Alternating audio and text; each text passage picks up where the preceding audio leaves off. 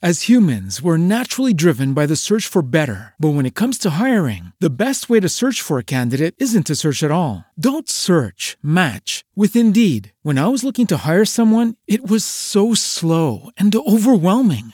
I wish I had used Indeed. If you need to hire, you need Indeed. Indeed is your matching and hiring platform with over 350 million global monthly visitors, according to Indeed data, and a matching engine that helps you find quality candidates fast. Ditch the busy work. Use Indeed for scheduling, screening, and messaging so you can connect with candidates faster. And Indeed doesn't just help you hire faster. 93% of employers agree Indeed delivers the highest quality matches compared to other job sites, according to a recent Indeed survey. And listeners of this show will get a $75 sponsored job credit to get your jobs more visibility at Indeed.com/podcast. That's Indeed.com/podcast. Terms and conditions apply. One semester of law school. One semester of criminal justice. Two experts. I'm Kristen Caruso. I'm Brandy Egan. Let's go to court. On this episode, I'll be talking about an Australian catfish. And I'll be talking about domestic violence. Oh, great. Yeah. Real bummer of an episode. Yeah. Here we go. Woo! But hey, you like the Australian cases? Yeah. What? It's like a catfish. Australian style! Okay, great. You know, it was impossible to work on this without hearing you in my head going, Australian style! You're welcome. Ooh, I'm feeling like it's real cushy in the sex dungeon today. You know, I was thinking, we've had a lot of drama in our studio, and we've not communicated it to the listeners. We haven't talked about it at all. Everyone, we had this room.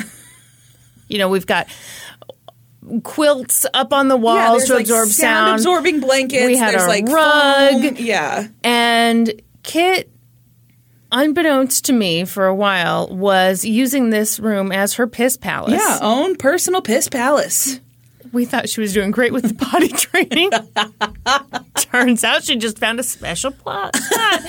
Anyway, it smelled horrible in here. You were like polite and you lied about it a lot. I didn't lie. I didn't think it smelled that bad. It smelled terrible.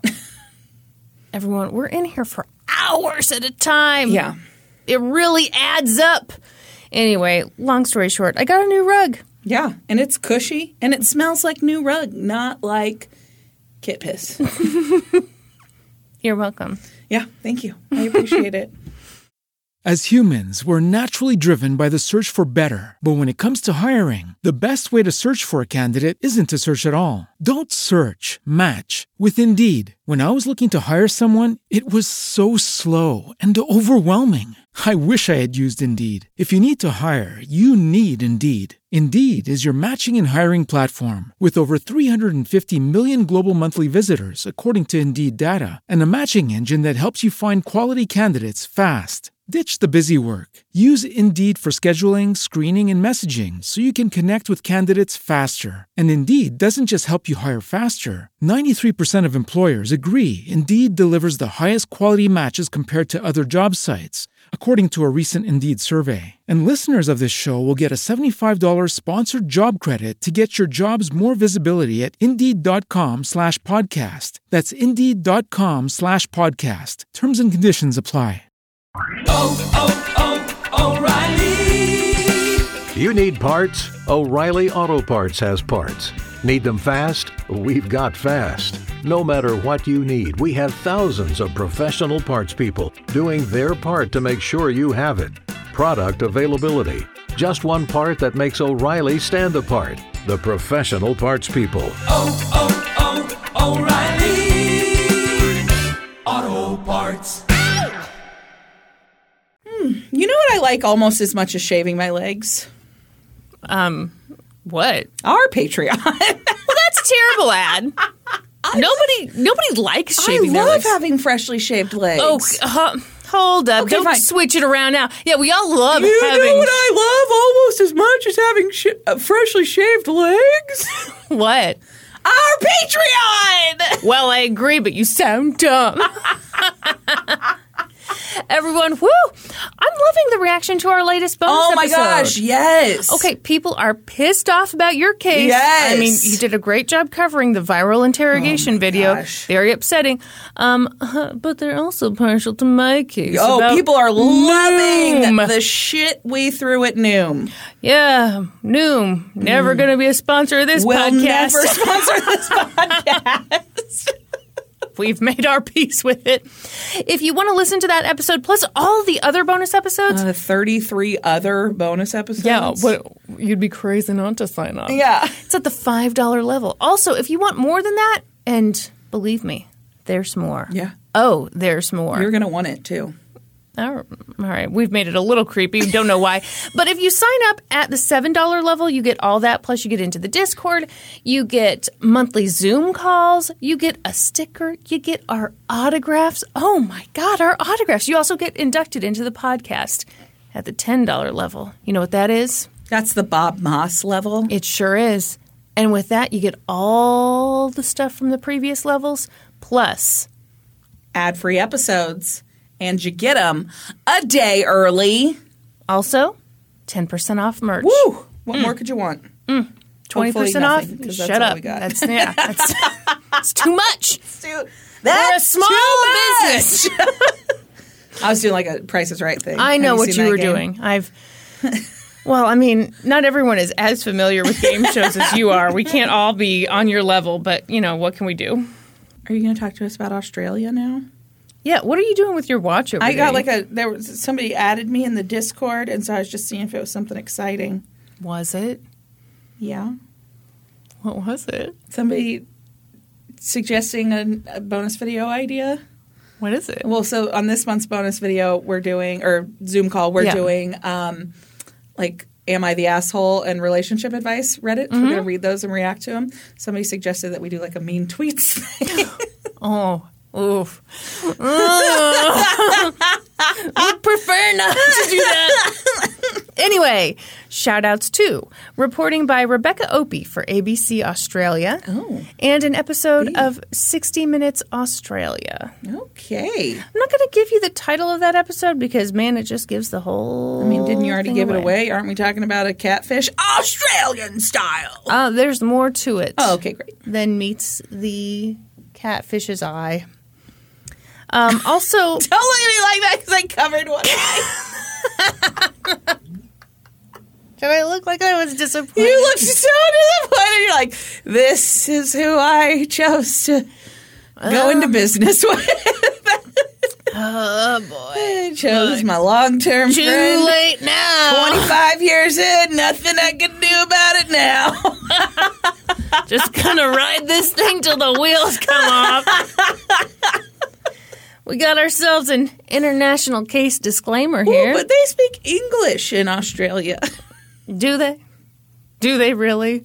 Because I was okay. Here's the other disclaimer I have to put out there.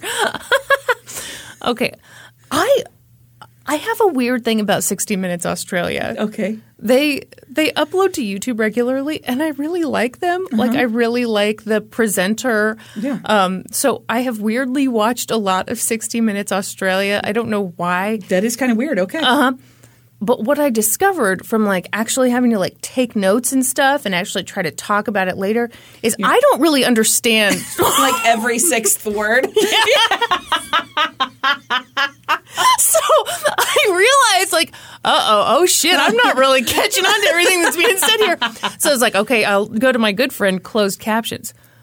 They were even worse than I was. So, international case disclaimer. Okay, great. I say to Excellent. you, All right. let's talk about Davine Arkin. Ooh. Davine is very cool.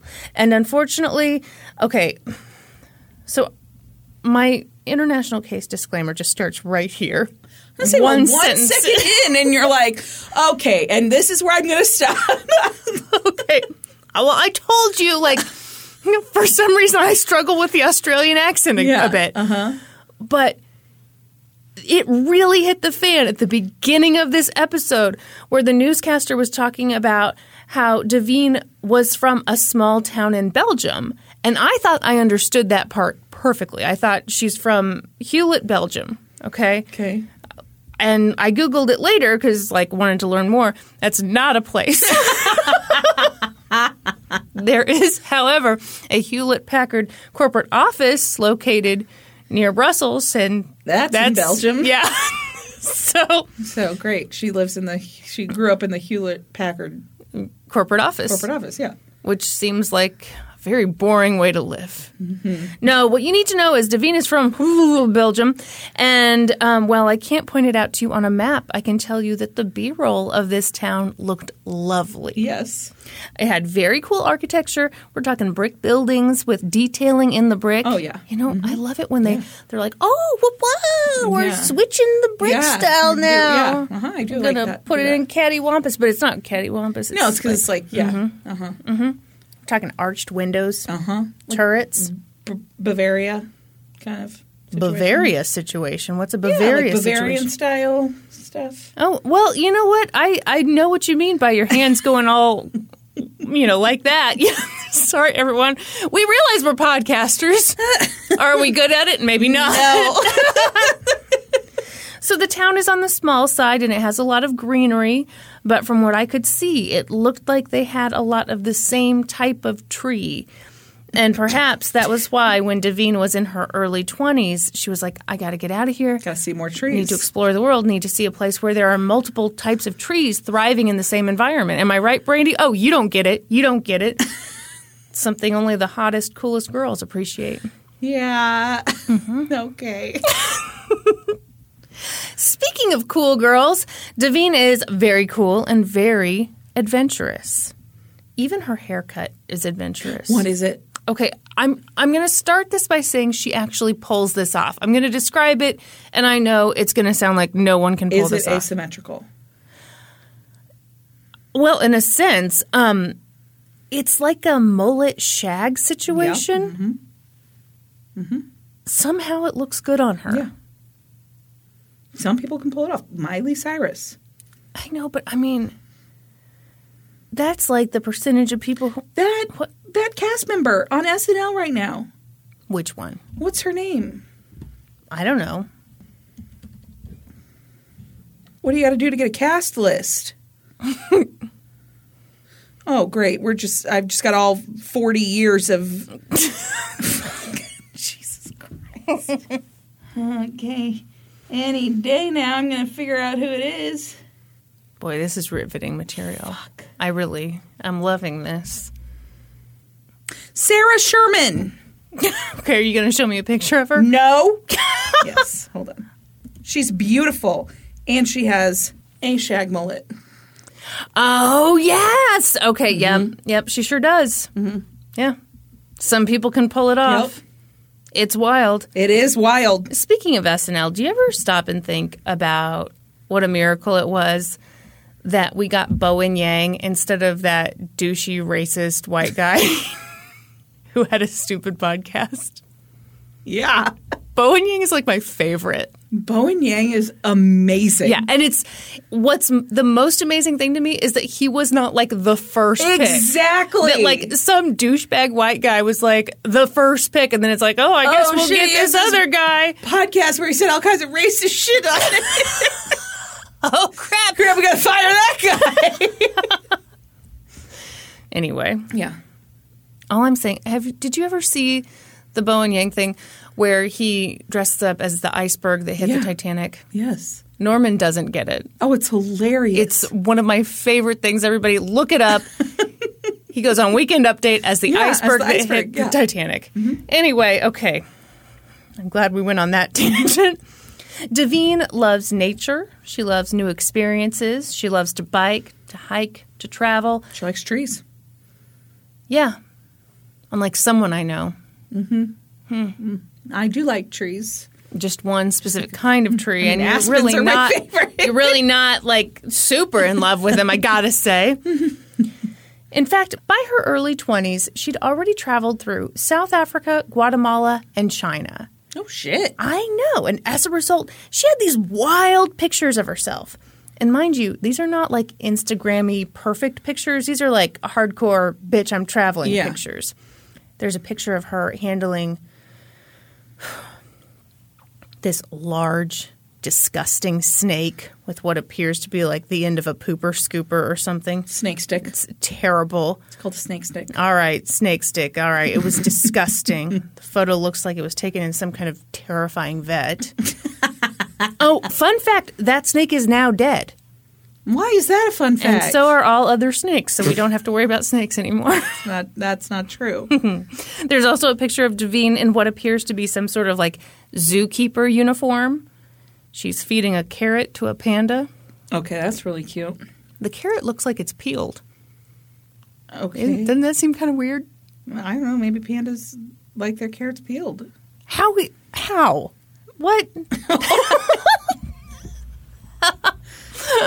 I don't know. How would you figure that out? I don't know. Maybe you do an experiment. You give them 3 carrots that are peeled, 3 carrots that aren't peeled, and then you see which ones they eat. Although they eat them all, then let's not waste time peeling these bad boys. But pandas don't deserve to have their carrots peeled. It just seems unnecessary. Okay. Seems like super unnecessary to me. But I'm all about simple living. Yeah. When I feed pandas, I don't put too much effort into it. I want to feed a panda now. No. Why? Let the pandas be, I say. Touch its little face. Yeah, and I hope it bites your hand because it's like I'm a fucking panda. Well, I wouldn't do it without its permission.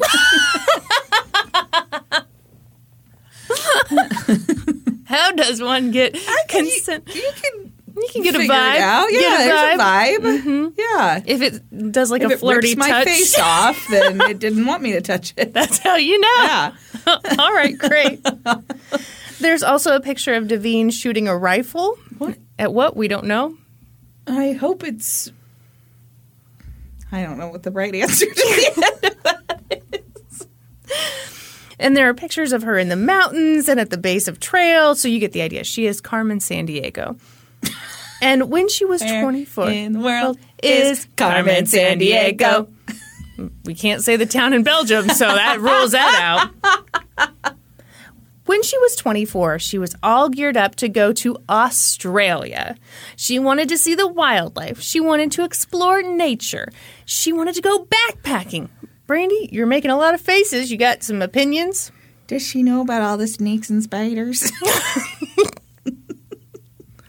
I don't think she's as afraid of stuff as we are.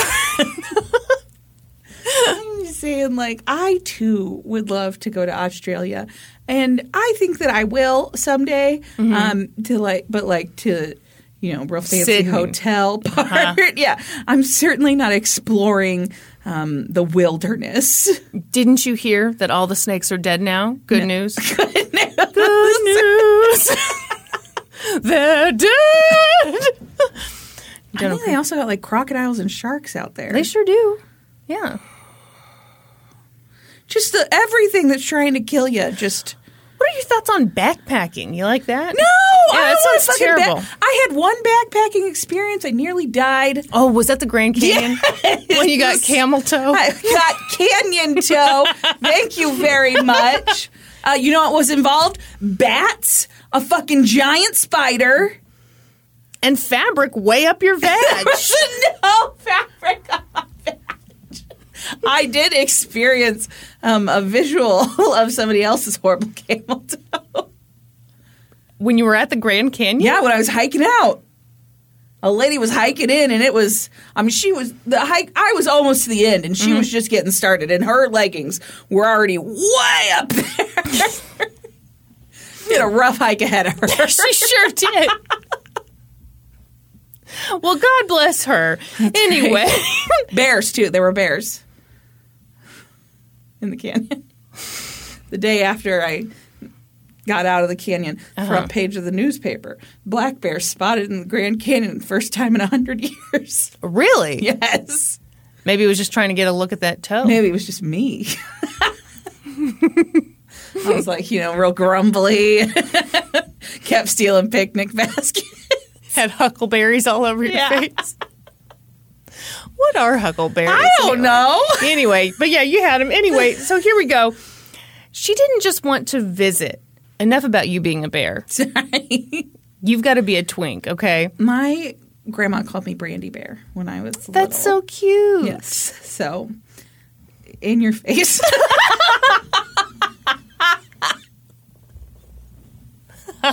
I didn't realize that was something you were throwing at me.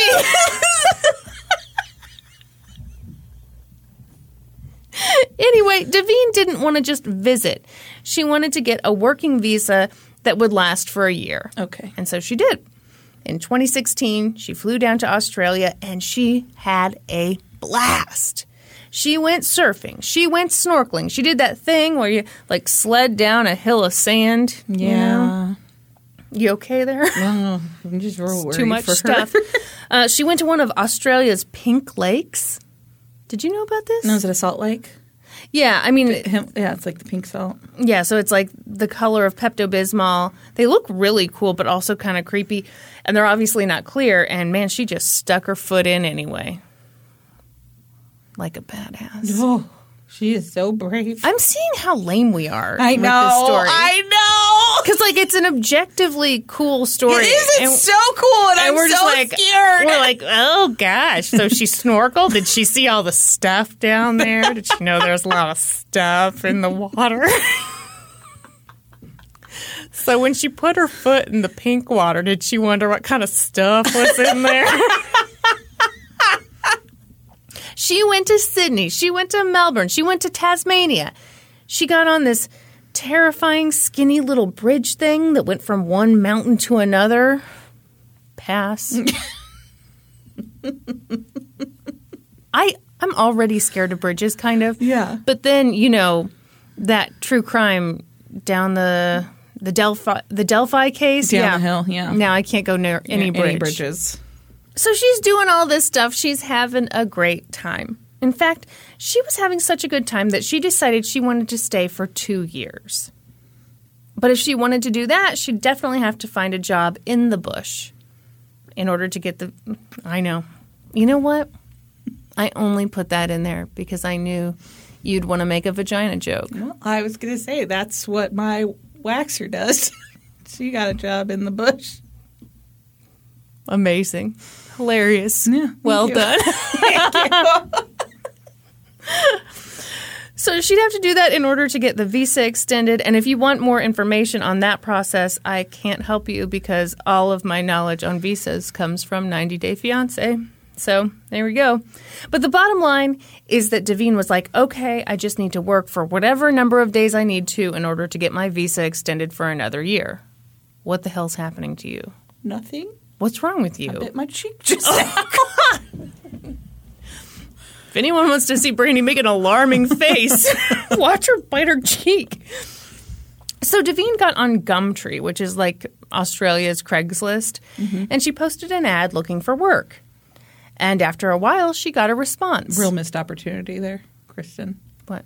It's like Craigslist. Australian style! Those are your jokes. I'm going to let you have them. I thought you wanted me to sing that classic song, Kookaburra Sits in the Old Gum Tree. Kookaburra sits in the old gum tree. Merry, merry king of the bushes, he laugh. Kookaburra laugh. Kookaburra gay, your life must be. Ha, ha, ha. Oh, classic song. I'm sorry, everyone. We're in a weird mood today. We are. I feel We're like. feeling, I don't know what we're feeling today. What are we I feeling? don't know. Oh, I see you've got, what is it? Shut up. Mellow, what is it called? Shy marshmallow today. My shy marshmallow. Oh, shy marshmallow. That's right. I've got 2 of these water bottles that do not sponsor the podcast, but we love them anyway. That's the Owala Free Sip. That's right. You ever have trouble sipping on your water? I didn't think I did either, but then you try one of these Turns out you bad did. boys. Yeah. Turns out you did. Didn't know I needed it in my life. Anyway, yeah, I've got 2 colors because I'm rich. I only have one color. Yeah. Man. Sorry to show off my privilege. I just work harder than you. Oh, rude. I'm just like better. In every way. You know, I have a saying that I made up, but we have 24 usable hours in every day. I bet you do dumb shit like sleep. I do.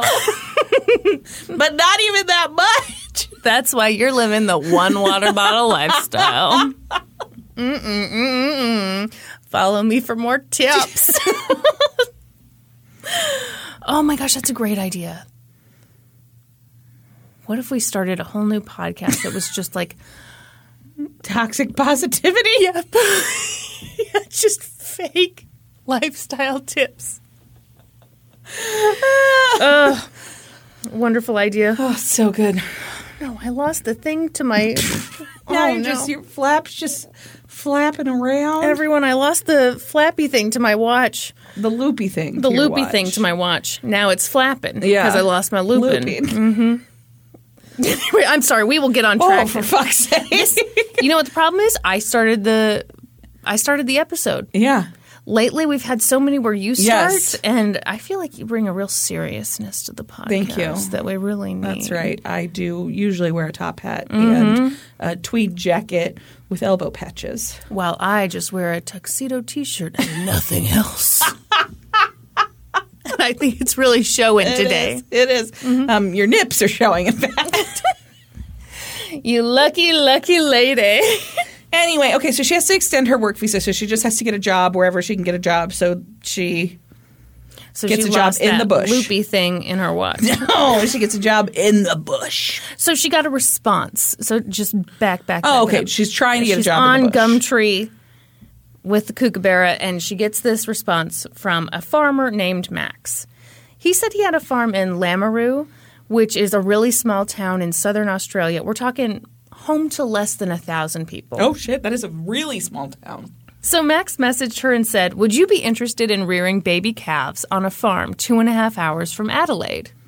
He went on to explain that he worked for a network of farms owned by a company called Genesis Inc. And they employed a ton of people who were just like her, backpackers who needed a little work. There would be free accommodation, flexible work arrangements, and the pay was $20 an hour. Max told her that he had this opening because a French girl had been working on his farm and she had, moved on with her travels or whatever. Davine asked a few questions, but really this sounded perfect. She told her friend Echo Wang about the opportunity, and Echo was like, oh my gosh, congratulations. Davine and Echo had met 3 years earlier in China, and they were really close friends, and they both loved to travel. Echo is very cool also. Obviously. I mean, yeah. Yeah.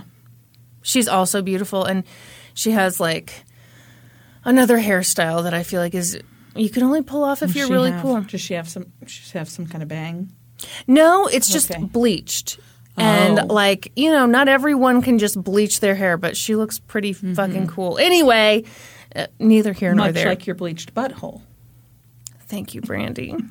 No one ever comments on my bleached butthole, and I show it to everyone. Everyone's so critical these days, I find. They're like, oh, we don't want to see your butthole. Oh, I've already seen enough buttholes today. Oh, my God, I'm trying to eat hummus here. It's just like a whole thing. But you've always been so welcoming. Yeah. And thrilled. Yes, I am always thrilled to see your freshly bleached butthole. So they both like to travel, and Echo was doing something pretty similar to what Davine was about to do. She was traveling in Australia, and she'd taken a job picking fruit so that she could fulfill the requirements of her visa. So Echo was like, that's great, you'll be fine, enjoy, good luck, whatever. Davine was a little nervous because even though she was always really adventurous, she also took precautions. She rarely did anything alone. Mm-hmm. But, this was going to kind of be the exception. But, she was doing what a ton of backpackers do all the time, so she decided, what the hell? She took the job. She worked with Max to make kind of all the arrangements. And on Thursday, February 9th, what? Is Max the catfish? Is this like a Gumtree killer, like Craigslist killer, Australian style? There's no job. She's going to get there and he's just going to murder her. And then Echo Wang is going to track her down. I'm going to have to offer up a criticism, and it's that you did not come to this very quickly. You were You were too focused on my butthole, I think. I've been doing a lot of thinking about your bleached anus. So. It's called envy. Is what that is. So on Thursday, February 9th, 2017, Devine took an hour-long bus ride from central Adelaide to Murray Bridge. And just as he'd promised, when Devine arrived, Max was there waiting for her. He seemed like a nice, normal guy. He was in his 50s and dressed like, a farmer. You okay? Very suspicious of Max now. Mm-hmm. Yep. She got into his red pickup truck and they headed down the road. By the way, even though his name was definitely Max, it was for sure Max, he had a personalized license plate. It read Gene 01. Okay. Well, that's confusing. How's he spelling it? Gene? Mm-hmm. Okay. Not like a pair of jeans. That's how ladies spell it. Yeah, but he's a dude. Okay. Well, maybe it was like or a bloke. Maybe it was like for his Sheila. No. So they drove and drove and drove through just like miles and miles of rural land. Great. And if the B-roll is to be believed, they drove on the wrong side of the road. Kristen. Oh my God, that's so stupid. You know what? Not as stupid as Questiones. I regretted that as soon as I said it. Like, God, why am I like this? Max had said his farm was located in Lameroo, but it was really located in Menindee, which is also a very small rural town, but it's much less remote than Lameroo. In fact, Max's farm isn't all that far from the local police station. Technically, the drive from Murray Bridge to Menindee should take less than an hour. I think I've now pronounced that town 2 different ways, so I can't be wrong now. But Max took a more scenic route. Great. He took about 2 hours to get to his property. So that she would have no idea where she was. He didn't drive through any towns. Great. He took exclusively back roads. Oh, so no one could see him bringing a woman to his farm that he's about to murder. They crossed 2 ferries before they finally got to his farm. Okay. The whole time, Max was chatty and friendly, and they got to his property, and he opened a gate, and they drove some more, and he opened another gate, and then he took her to this pig shed. It was about as nice as you would expect a pig shed to be. Mm-hmm. It had a sheet metal roof, and about half of the siding is sheet metal, and the other half is like cinder block walls, and of course it's filled with hay and animal crap. And so Devine and Max walked in, and weirdly the pig shed had a fridge that was broken down and a futon. And he's like, this is your accommodations? Yeah. Cool. I didn't write this part down, but I think he said something like, this is your accommodations, and she had tried to be polite about it and be like, I've stayed in worse places. Like, it's okay. Because, what's she going to say? Yeah. She thinks she's in the middle of nowhere. Yeah. So Max walked her through the shed saying, okay, this is where you'll raise the calves. Here's where you're going to feed them. And Devine is just kind of like taking this all in. And sort of out of nowhere, Max told Devine that he'd had trouble with some of his previous farm hands abusing drugs. So he said he needed to check her for needle marks. And Devine thought he was being very weird, but she said okay. So she showed him her arms and showed him her legs, and Max was totally calm and friendly as he looked at her arms and legs. Really, it was a weird situation, but it was kind of okay, I guess. Okay. He acted just exactly as he had in the car ride. And then he told her, okay, now I want to check the bottom of your feet for needle marks. So he asked her to lay face down on the futon while he looked at her feet. Then she did. Oh, God. He seemed to take forever looking at her feet from every angle. And all of a sudden, he was on her back, attacking her. Mm-hmm. He kept trying to get her arms behind her back, but Devine was strong, and she fought back as hard as she could. And It seemed like she was about to overpower him, but then he pulled out a gun and held it against her back. Devine was terrified. She stopped struggling. Max used cable ties and then later chains to tie Devine's hands and legs together. And then he took off her clothes and sexually assaulted her. He told her that if she tried to escape, he'd kill her. And then he introduced her to what was to be her new way of life. He told her, from now on, you don't wear clothes. You must be kind to me. You can't run away. If you do, I'll find you and shoot you.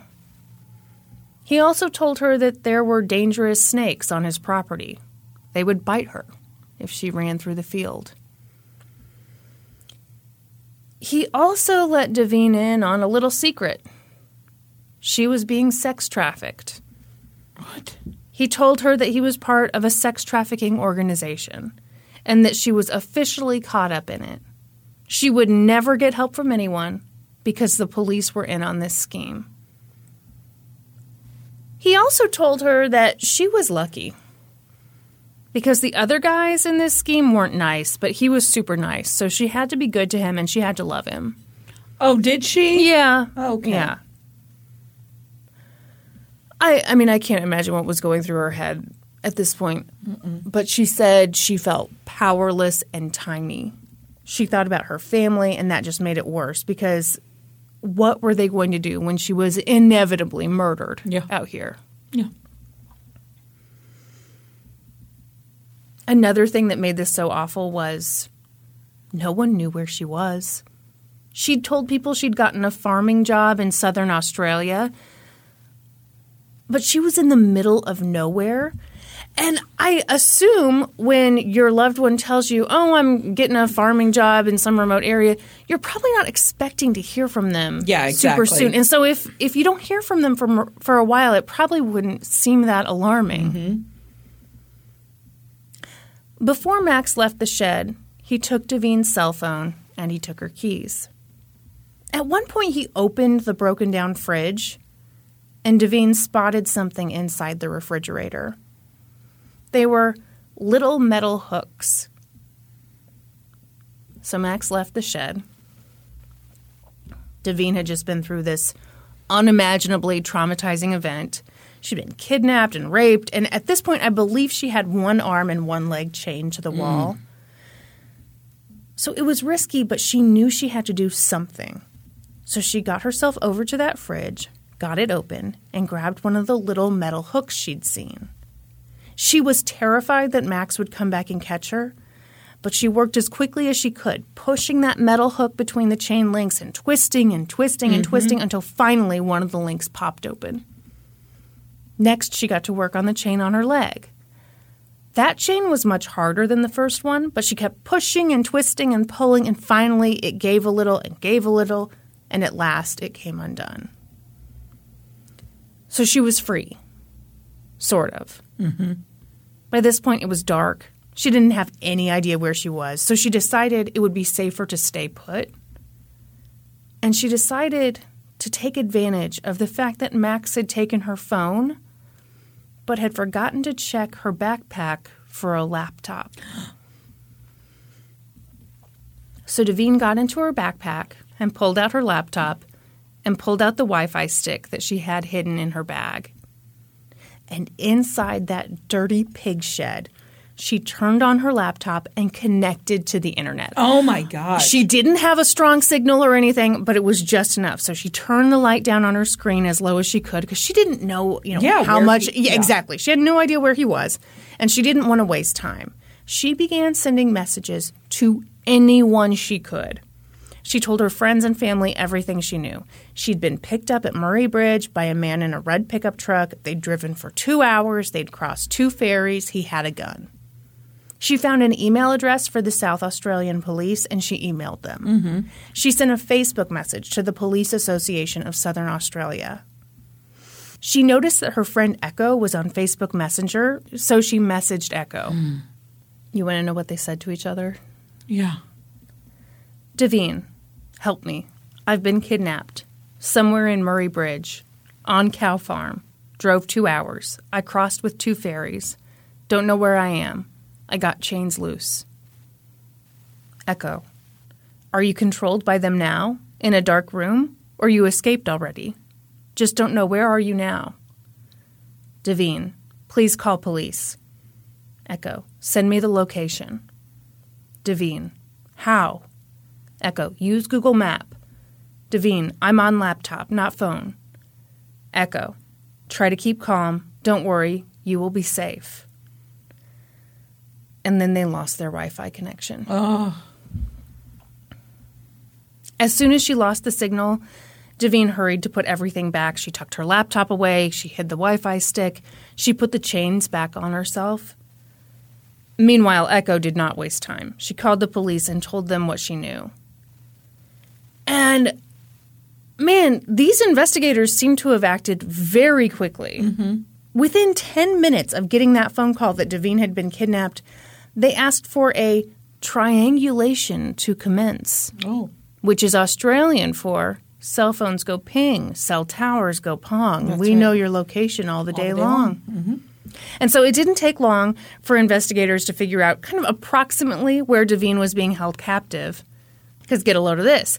When Max was taking her on that long drive to his property, her cell phone was pinging all the day long, and those pings and pongs all backed up everything that Devine had said about her journey. So by this point, Devine's family back in Belgium was, of course, freaking out. Australian authorities were trying to track her down. And in the meantime, all she could do was just, stay put and hope that people took her pleas seriously. Yeah. Hours passed by. Max kept coming back to the pig shed to assault Devine and say all kinds of bullshit. He made a big deal of telling her how she was lucky because he was the nice one in the sex trafficking ring. Cool. He was always having to pick up girls for this sex trafficking ring, and he didn't like the job, but it wasn't easy to quit, you know. And yeah. Yeah. Woe was me. Yeah. What a tough life you have there, Max. Would you like proof of how nice he was? Oh, sure. Well, he brought her toilet paper brandy and a book. Cool. And some bug spray. Excellent. Yeah, terribly nice guy. Hope that didn't put him out too much. So roughly 2 days passed, and all of a sudden, Devine heard planes flying low overhead. She didn't know it, but the nearby town of Menengi was swarming with police. It seems that the main thing that investigators knew was that the man who'd taken Devine had been driving a red pickup truck, or as they're known in Australia, a big red ute. Sure. Did you know that? No, I didn't know that. UTE. I was like, is that some kind of fancy, Australian brand? No, that's just what they call them. I watched a music video the other day that had 1,000 views on it from 7 years ago about, my baby wants a big red ute. There are rednecks everywhere. My baby wants a big red ute. I'm telling you, rednecks are everywhere. Okay. Anyway, at 2 p.m., one of those planes spotted a big red ute sort of hidden away beneath a tree. And Is it a gum tree? We can only hope. Yeah. But, I hear they've got more than one type of tree in Australia. They do. They do. Don't act like you give a shit. Those lemon gum trees, though, they grow real big. Because I covered a case where a lady fell out of one. Oh, yeah. Died. Mm-hmm. Fell. She didn't fall. No one ever falls in Brandy's cases. No. They are pushed always. There was that one. That's true. Mm-hmm. Mm-hmm. Mm-hmm. Won't tell you the one because I'm not going to spoil it. Mm-hmm. She looks so smug right now. So investigators just sat and watched the car, and eventually they saw a man get inside it. And, of course, they let him drive a ways, and they pulled him over and discovered that his name was Gene Bristow. So while one officer got his info, someone else snapped a few candids of Gene, a.k.a. Max, and they were not flattering. What's Gene look like? Well, first of all, what body part does he look like? You like to compare people to body parts. Only if it fits. I don't squeeze people into boxes, You're not shoehorning people here. Okay. No. Here's the thing. Gene was wearing a dirty blue sleeveless number. Oh. Okay. Okay. Was he driving his big red ute or was he driving something else? Of course he was driving the big red ute. Oh, okay. Yeah. His baby wants a big red ute. You know, I don't know. Baby gets what baby wants. That's right. Yeah. Unless it's to not be kidnapped. Ooh, can't do that. Yeah. I can't go for that. No can do.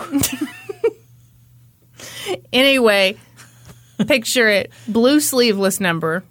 Looks like he smells terrible. And he'd paired that with a set of dirty cargo pants. Oh, so he had a full-length pant on? Uh-huh. They were not shorts, they were longs. That's right. Everyone, she's making fun of my husband right now. Do you want to explain? No. All right. We'll just leave it at, Sorry. if you're not wearing shorts, you're wearing longs. Longs. Uh-huh. That's right. After talking to him briefly, they let him go because he wasn't technically doing anything illegal. Although I'd say the outfit was a crime. Yeah, I would agree. But being stopped by the cops and seeing all the police presence in this small town, Yeah, probably didn't rub Gene too good. no, he was a little like, yikes! Yoinks! In fact, he pooped himself on the way back to the pig shed. In his cargo longs?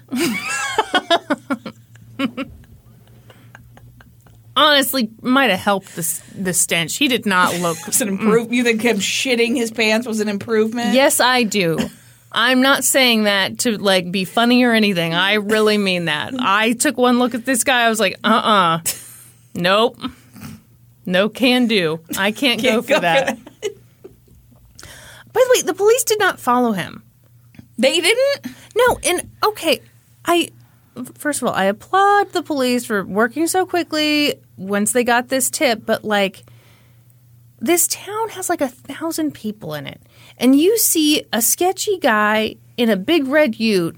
You can't Maybe he wasn't sketchy to them. Maybe they know Gene. Gene's super charming. Gene, everybody knows Gene. You know Gene. He lives right down the street. He drives his big red ute. Yeah, but you're looking for a dude with a big Gene red wouldn't ute. hurt a fly. You don't send He's so one nice. He would give you officer- toilet paper and a book. Wow. What an amazing... He sounds like the nicest guy in a sex trafficking ring. That's right. You can't send one officer to just kind of like...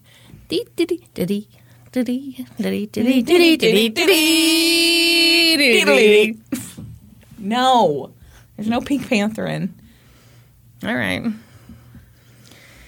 Anyway, so Gene got back to the shed where Devine was still shackled, and he said, "There are police everywhere. We have to go." He told her to put on her clothes, and she grabbed her backpack, and he made her run out of the shed. He got into his truck in full panic mode. I can't believe they were still in his truck. I can't believe he hasn't changed his longs yet. Anyway, I feel like when you've got snakes and all kinds of crazy wildlife, you don't want to wear shorts. That's true. It's just tempting fate, as they say. Yeah. It's like when I was doing my yard work the other day, and I wore rain boots up to my ass, practically. You're full on fishing, like wading gear. Yes. And my neighbor was like, "Wow, you're really kind of decked out." I was like, "Yes, I'm afraid of snakes." And if a snake also wants me, they're going to have to like really do some also, traveling. last year, I got poison ivy in my anus. So. It was close to my anus. Man, that shit will travel. Yeah. And all you can do is pray. That's right. You gotta ask Jesus to take your anus. Anyway. Similar to taking the wheel. Yeah, I got that. It was beautifully done. So he drove and drove and drove back to Murray Bridge and finally got to the Central Olympic Motel, where he rented her a room. And I don't know. The Central Olympic Motel had nothing to do with this kidnapping. Oh, okay, great. It's probably a perfectly fine... What do you want to say about the Central Olympic Hotel here? Well, I mean... So they showed the outside of it on 60 Minutes, and I was like, oh, that looks rough. And so then I decided I was going to Google it, found it. They got rooms available? It seems like they always have vacancies. But the reviews are pretty good, so it must be cheap. Must be nice. No, it's not nice. I saw pictures. It must be cheap, and it must just be like, yeah, for what it is, It's a pretty good deal. They have cinder block walls, Brandy. Yeah. Is this a motel? Yes. Okay. All right. Yeah. Yeah. I mean, it must be a, get what you pay for situation, but people seem pretty pleased. Okay. All right. No interest in staying there? No, thank you. Okay. All right. Well, I heard they were going to sponsor the podcast, and that's just out the fucking window now. First we lose Noom. Yes. Then we lose the Central Olympic Motel. False. Neither one expressed any interest. Anyway, he told her to eventually get on the bus and go to the airport and to wear a hat and lay low and go back home. And then he skedaddled. Really? Thoughts? He really said that? Yeah. She's just free. She doesn't really think she's free. He has scared the shit out of Yeah, her. of course. Of course he has. But yeah, he's just trying to he knows it's only a matter of time before he gets caught. Yeah. So what'd she do? So she still didn't know what to believe. She was so traumatized and scared. She didn't fully trust the police. She didn't trust anyone. She was convinced that if she left the motel room, she might be spotted by someone else from the sex trafficking ring and be kidnapped again. So she stayed in the motel room. But finally, she just got so hungry that she decided she had to leave and search for food. Okay. 60 Minutes Australia then says that she went out in search of a cafe. And I was like, to me, cafe seems kind of cute. I'm like, a cafe. Okay. Turns out, I read in another article, she went to McDonald's. Do they just call cafes? Is everything a cafe in Australia? She probably got a frappe there. No, come on. She got a McCafe frappe. No one orders those. And so they're delicious. I've had them. You've had them? Yeah, caramel frappe. You bet your fucking ass I've had them. I didn't realize it was time to brag. And they are delicious. What do you pair that with? Do you pair that with the French fries? Do you do a little dip like a Frosty? No. It's just the frappe. You don't need anything with it. It doesn't require any side dishes. Okay. You just get the frappe. All right. It's nice. I don't know. It doesn't sound like it's for me. It sounds like there's a lot of sweetener. Yeah, involved. for sure. Oh, for sure. There's whipped cream on it, too, and a caramel drizzle on top of that. Yeah. Yeah. Yeah, you'd hate it. It tastes delicious. You'd hate it. I'm sorry, it's not your black coffee. So anyway, she went to McDonald's, which is apparently a cafe. Yeah. On the way back to the motel, an off-duty police officer spotted her and recognized her. And he shouted out her name. So all she remembers from this point is that she was just immediately surrounded by police. They took her back to the station. They got word to her family in Belgium that she'd been found. Meanwhile, fucking Gene. Goddamn Gene. He ran back home and shaved his head.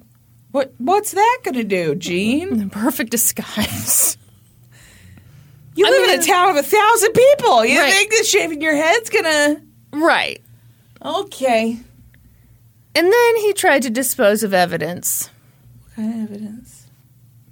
Just keep your pants on. Oh, okay.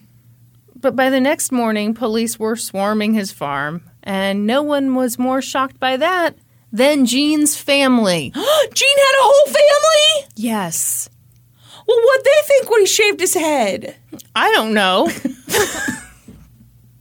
Has he got a wife and kids? Mm-hmm. Gene. He has a wife named Jan and a son named David, and I believe that David's girlfriend, Shane, either was living with them at this point or just staying with them. The three of them were around this whole time. Oh, my gosh. And actually, their home was not far from the shed, but it was obscured by a bunch of trees. Yeah. So there was no way for Davine to know that, there was this other home. You know, she truly thought she was in the middle of nowhere. Completely secluded. Absolutely. So Gene's wife and his son David and the girlfriend Shane are like, what is happening? They're just stunned. And when Gene and Jan is very confusing. Well, I doubt they're together anymore. Does that help? I would hope not. Yeah. Mostly because you're outraged about the names. Yes, David sounds great. Yeah, it's a very unusual name. So when they found out that Gene had been arrested for kidnapping and raping a young woman, the young woman who everyone had been searching for, David in particular was horrified. He'd always been very close to his dad, but this was unforgivable. Mm-hmm. And he was pretty blunt. He said he wonders how often this has happened. Exactly. Because he was like, my dad was acting totally normal this entire time. There's no way for me to say for sure that this hasn't happened. Who knows how many times. Yeah. So Gene's poor family was reeling. And in the meantime, investigators were finding all the evidence that he'd tried to hide. Mm-hmm. Police found the shackles that had been used on Devine at the bottom of a well. They found her cell phone in a water tank. They found a fake gun in a paddock, which is a small field where horses do jazzercise. I don't know. I didn't know what a paddock was. I had to look it up. And of course, horses do jazzercise. The really sexy ones do. Oh, okay. You're probably used to seeing ugly horses. Yeah, that's right. I usually hang around ugly horses. The ones who do Zumba. Yeah. All the horses I know very into Zumba. I know a couple who still do Taebo. Have you ever done Zumba? No. I don't have the skills. This is pretty rhythmic. You know what I have done? What? Sweating to the oldies. Oh, Richard Simmons. Love it. Well, yeah. I had it on VHS. Well, yeah, it's a lot less intimidating. When it's on VHS? Well, when it's like playing in your home, not necessarily. Oh, yeah, because you got to go to a Zumba class. That's what I was thinking. Yeah. I've never met Richard Simmons in person. Thank you so much for clarifying. You're welcome. As if there's any way that we would get to, what is this, episode 212, and we would just now be finding out. Just now finding out that I somehow met Richard Simmons. If you had ever met Richard Simmons, that would be like, hi, I'm Brandy, and one time I met Richard Simmons. That's exactly right. So, police found all this stuff that he tried to hide. They, of course, also found plenty of DNA evidence in the shed. It was all very damning. But Gene wasn't guilty. According to Gene. What, you don't believe Gene? Why wasn't Gene guilty? Because it was Max all along. No. Oh, okay, great. He'd never brought Devine back to the shed. Okay, so who did? Well, here's the thing. Devine was totally full of shit. Oh, okay, great. So how'd all her stuff end up there, Gene? Well, so later he did have to change his story, I'm assuming because of the DNA evidence, pesky DNA evidence. Yeah. And he admitted that, he'd brought her back to the shed, but that it wasn't his fault. Okay, whose fault was it then? I'm so glad you asked. In letters that he wrote from prison, Gene said that it was his son's David's fault. What the fuck did David do? Oh, this is really something. Are you ready for this? I am.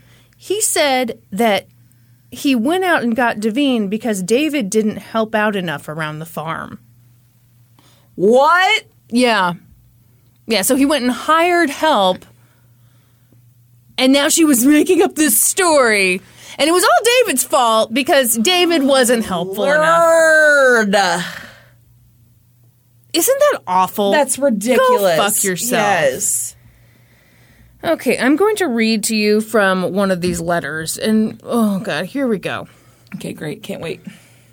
I want to reassure you both that I'm not guilty of anything. They've only got a pack of lies to go on from the woman claiming to be the victim. She's doing it for the money. For what money? Yeah, I mean... Stupid. That's stupid. Even if there was money involved. Yeah. No, she's not doing it for that, buddy. Gene Bristow's trial took place in the spring of 2019. Prosecutor Michael Foundas painted a picture for the court. He said that Jean Bristow lured Devine to his farm under false pretenses and threatened her with a fake gun. And once he had her in the pig shed, he held her captive and sexually assaulted her repeatedly. Yes. He said this was a premeditated and thought-out plan. Yeah. The prosecution walked the jury through the entire story I just told you about Devine getting free and using her laptop to communicate with her friends and family. The prosecution also presented evidence that in the days leading up to Devine's abduction, he'd searched for shackles, handcuffs, tasers, and Rohypnol on the internet. Oh, shit.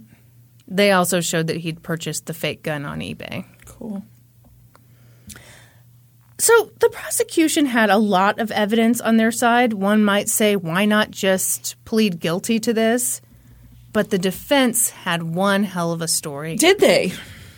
The defense argued that all Jean had done was hire a farmhand. He'd never held her captive. He'd never sexually assaulted her. She'd slept in that pig shed and she was fine with it. She only left the farm because she couldn't handle the work.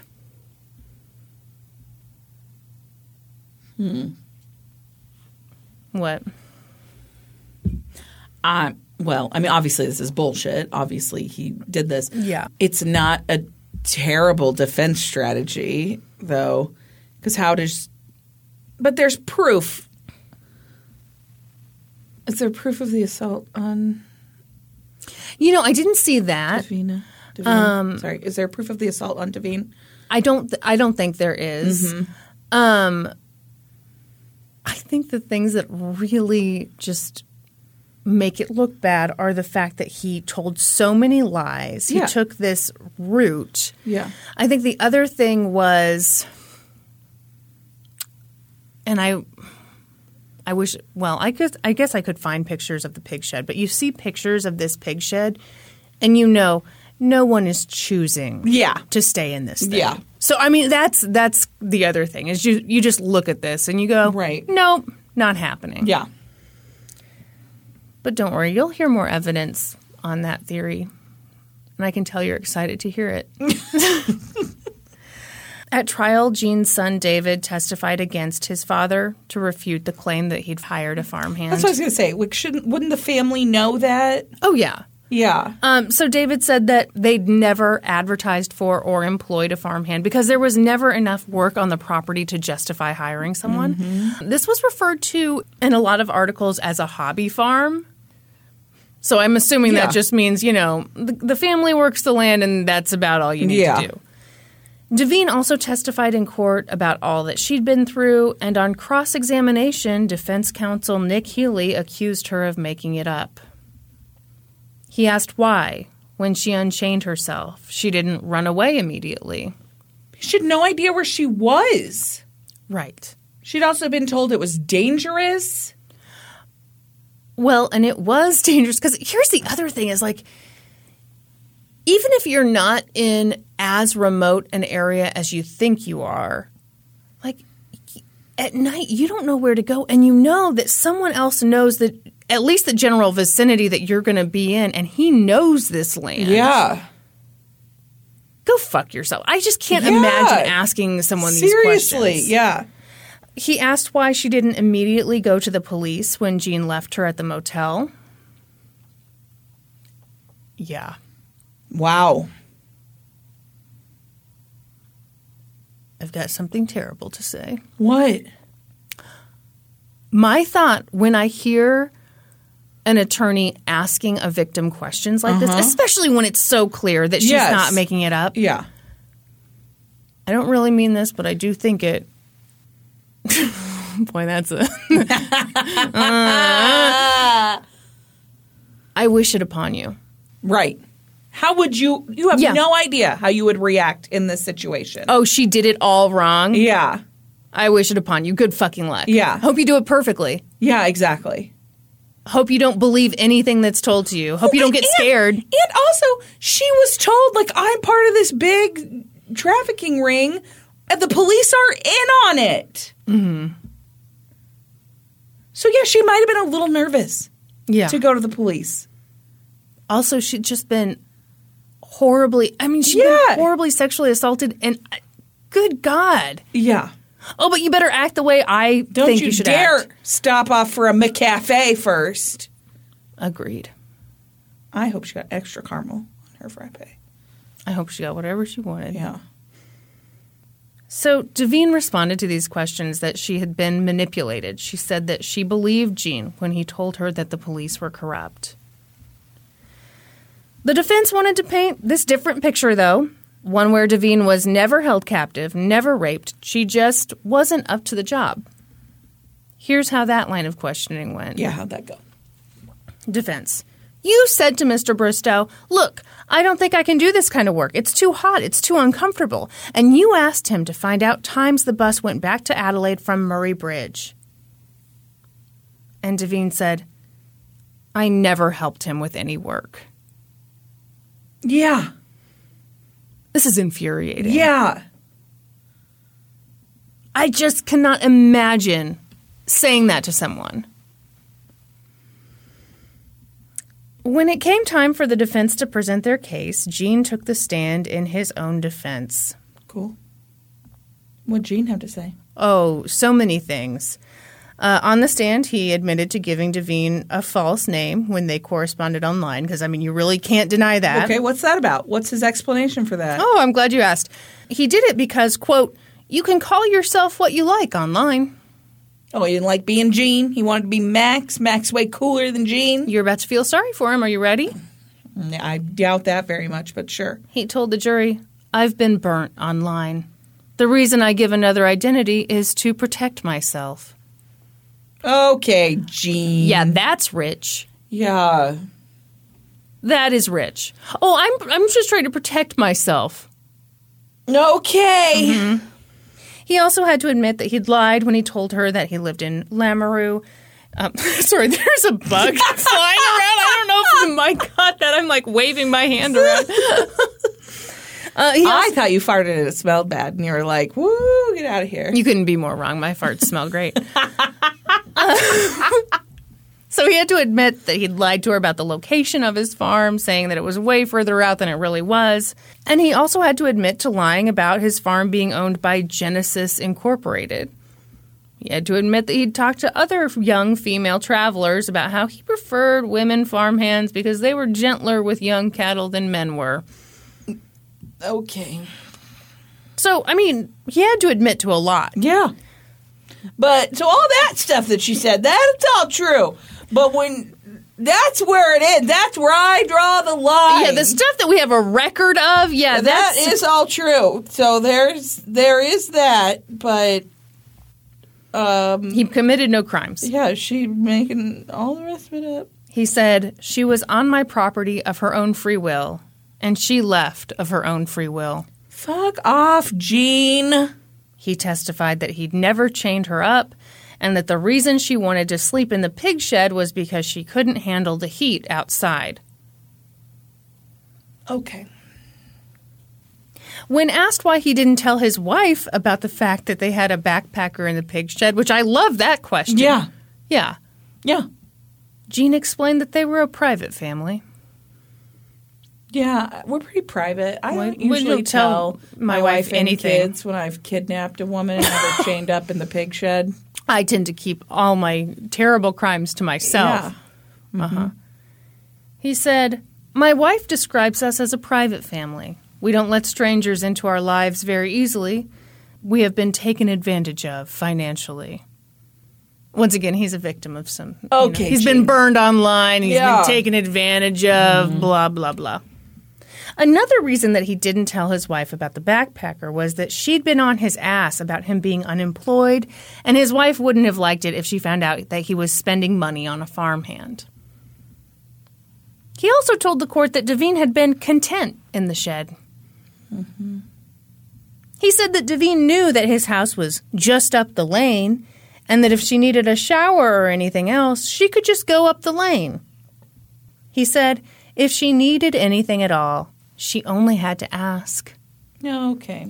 So did she need to ask not to be sexually assaulted then, Gene? It's also interesting, so which is it? Because you're saying she could go up to the house anytime except with your wife also, there. yeah, the but family also didn't your know. wife couldn't know because Yeah. she'd be mad. Because they were a private family. Yeah, that's very contradictory. The jury deliberated for 3 hours, and they found him guilty of aggravated kidnapping, rape, and indecent assault. Oh. I like that one. I've never heard of that one before. Indecent assault. I think we have it here, don't we? I've never heard of that. We have that? I think so. I've heard of indecent liberties. I've not heard of indecent assault. Ba, ba, ba, ba. What's he sentenced to? Hang on. Oh, okay. Is there more before that? Yeah. Oh, okay. In her victim impact statement, Devine talked about how the crime had changed her. She'd gone to Australia happy and independent and confident, and she'd come back anxious and scared and haunted by flashbacks. Of course. She said, "I don't think you should be allowed out of jail. I would never want anyone else to go through what I went through." District Court Judge Geraldine Davison sentenced Jean to 18 years in prison with eligibility for parole after 12 and a half. Mm-hmm. That seems low to me. Seems really low. But we live in America, and in America, I mean, we really lock take- people up for forever. And we take kidnapping. Kidnapping is an American crime, so it is. It's I know, like originated in America. Brandy, you don't have to tell me. You've told me so much about kidnapping on this very podcast. I think it's I don't not know. seen as serious of a crime. I'm with David on this one. Of like, we don't know How many times he's done this? Exactly. Especially if you're taking advantage specifically of backpackers. Mm-hmm. I think that's a pretty vulnerable group of people. Absolutely. The judge told him, "Your offending has left her as a person who feels she cannot trust others, is uncomfortable and cautious around men, and is anxious and feels unsafe. No one has a right to make another feel like this." Mm-hmm. Jean appealed his sentence, but it was denied because he's stupid. That's not really why. That's why. But, you know. Yeah. Devine is still recovering from what she went through. She said that for a long time she couldn't be alone. She couldn't walk the dog alone. But then one day she could. She started taking self-defense classes, and she's trying to cope with all the emotions that come with surviving something so traumatic. She said that initially she felt very ashamed for having been tricked by this predator. Her family had to tell her again and again that it wasn't her fault. Yeah, it's not your fault.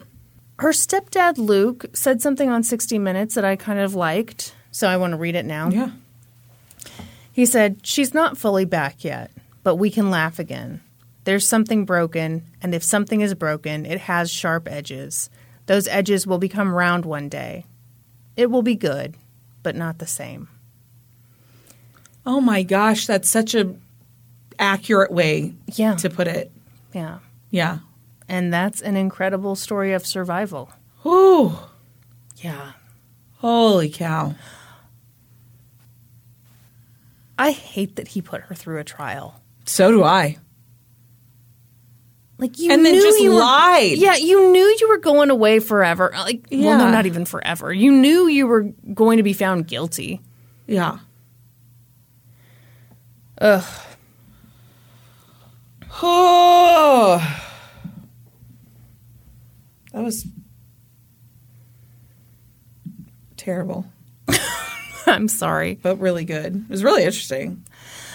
I found it interesting too, but yeah, it is just awful. Yeah. I really felt for her so much. She said she talked a lot about just not feeling safe anymore. and Yeah. how much was taken from her. Well, yeah, and I think that's the thing that hits me so hard about that is that she was such an adventurous person, willing to take so many risks and had this amazing adventurous life. Yeah. And that was stolen from her. Yeah. Yeah, I mean, to go from being that adventurous to being afraid to walk the dog. Yeah. And she even said that first day when she was able to walk her dog again, she was still looking over her shoulder. course. Of course. Yeah. It's just so awful. I think it's really brave that she's been very out and open with, like, obviously when something like this happens to you, you don't have to put your name to it. You don't have to do anything. Yeah. But I think it's pretty incredible that she has talked about her experiences, and hopefully it helps other people. Yeah. And hopefully Gene can impale himself on a pogo stick. I don't know. Yeah. I think they have pogo sticks in Australian prisons. So. Yeah, that's like a main thing they do. The other funny thing was, I guess he's from England originally, and so like part of his punishment is when he gets out of prison, he might get sent back to England. Jolly old England. Which it's like, all right, whatever. I don't know. I'm just so American because I'm like, lock him up. Yeah. Yeah. Forever. As humans, we're naturally driven by the search for better. But when it comes to hiring, the best way to search for a candidate isn't to search at all. Don't search, match with Indeed. When I was looking to hire someone, it was so slow and overwhelming. I wish I had used Indeed. If you need to hire, you need Indeed. Indeed is your matching and hiring platform with over 350 million global monthly visitors, according to Indeed data, and a matching engine that helps you find quality candidates fast. Ditch the busy work. Use Indeed for scheduling, screening, and messaging so you can connect with candidates faster. And Indeed doesn't just help you hire faster. 93% of employers agree Indeed delivers the highest quality matches compared to other job sites, according to a recent Indeed survey. And listeners of this show will get a $75 sponsored job credit to get your jobs more visibility at Indeed.com/podcast. That's Indeed.com/podcast. Terms and conditions apply. With LinkedIn Jobs, we tap into a network of more than 1 billion professionals to help you find quality professionals quickly and easily for any role you need. Marketing wizards? Found them. Software engineers? Found. That project manager I could never seem to hire? And found. LinkedIn Jobs quickly matches your roles with candidates with the right skills and experience. In fact, 86% of small businesses get a qualified candidate within 24 hours. Post your first job for free and get started at linkedin.com/spoken. That's linkedin.com/spoken. Terms and conditions apply. Okay, so I've got a terrible story to tell you. Oh, good. Shout outs to a couple of places. Shout out to episode of Snapped. Oh my gosh, of course. I feel like it's been a minute since I did an episode of Snapped. It's kind of a classic Brandy. It is a classic Brandy. It absolutely is. Also, Jim Fisher True Crime. He's a blogger and a true crime author. And so got some information from his blog. It was lovely. Very well written. Okay. And articles for MI Live, which I believe is Michigan Live. Okay. Actually, it's not even MI Live. It's just M Live. But this happens in Michigan. So I believe the M stands for Michigan. It would be hilarious if it didn't. If it didn't, yes. It was 3:08 a.m. on May 18th, 2013 in Jackson, Michigan, when a call came into the city's 911 dispatch center. The unidentified caller said, "There's a man. He's bleeding a lot. He needs help. Just come fast." The caller then gave an address on the city's north side, but when pressed for more information, such as the nature of the man's injuries or her own identity, the caller hung up. The dispatcher, unsure of exactly what was going on, went ahead and dispatched EMS and police to the address the caller had given, and then a moment later, the woman called again. She said, "So, are you sending an ambulance or what?" Well, how fast did she expect it to get there? Yeah. So the dispatcher was like, "Yeah, we have an ambulance en route. Can you tell me more about what's going on? Where are you? Who are you?" And again, the caller hung up.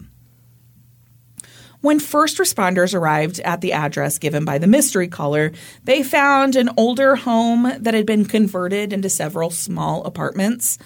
They found the door to an upstairs apartment standing open, so they went in and they located a gruesome scene inside the small apartment. There was blood everywhere. The floor, the walls, the ceiling.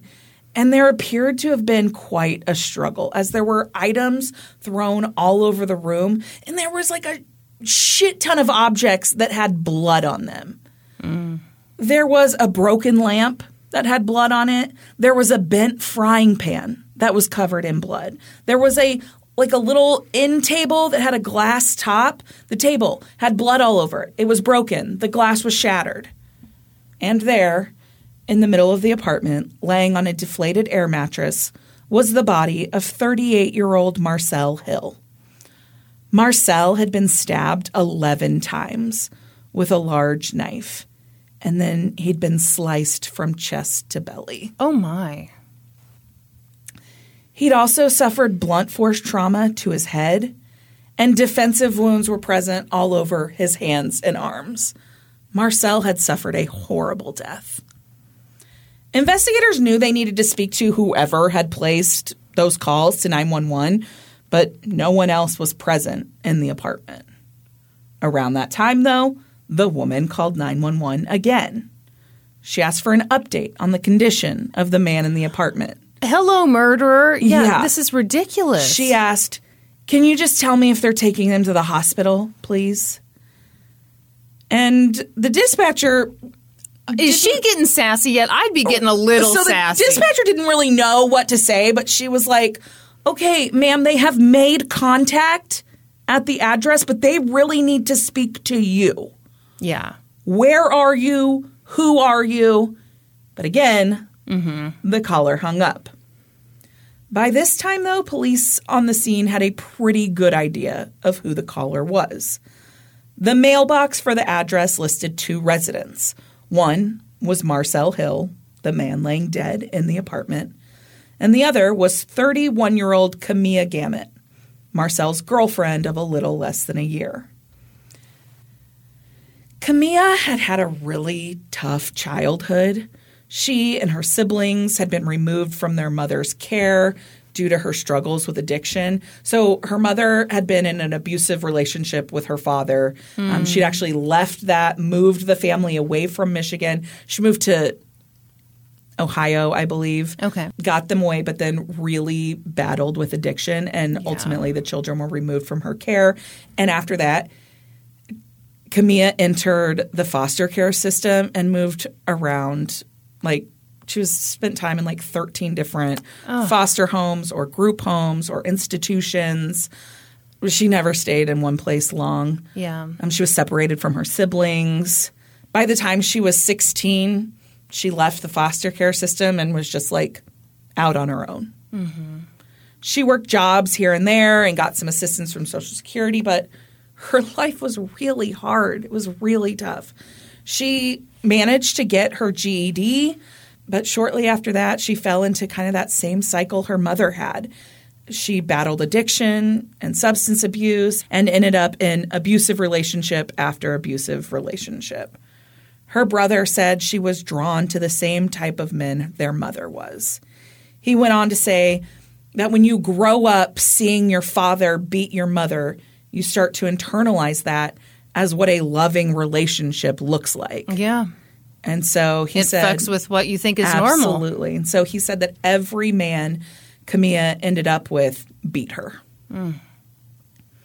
Over the years, Camilla gave birth to 4 children, and eventually, due to her own battles with substance abuse, her children were removed from her care. By 2011, Camilla was deep in her addiction, and she was dealing with a multitude of mental health issues, including a deep depression over losing custody of her children. Yeah. And she ended up serving a year in prison on burglary charges.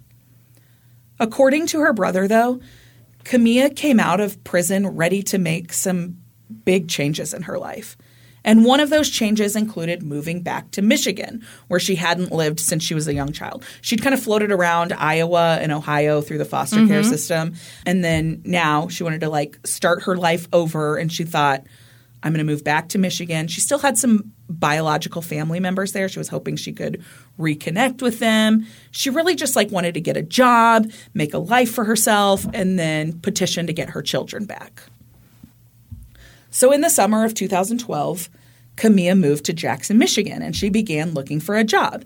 And that's when she ran into Marcel Hill. She had actually met Marcel years earlier when she was a teenager. So right after she left the foster care system when she was like 16, she'd come back to Jackson, Michigan, hoping at that time to reconnect with her biological family. And it hadn't worked out. She ended up like staying at a drug house and like it just went very badly. Yeah. But it was during that time that she had initially met Marcel Hill.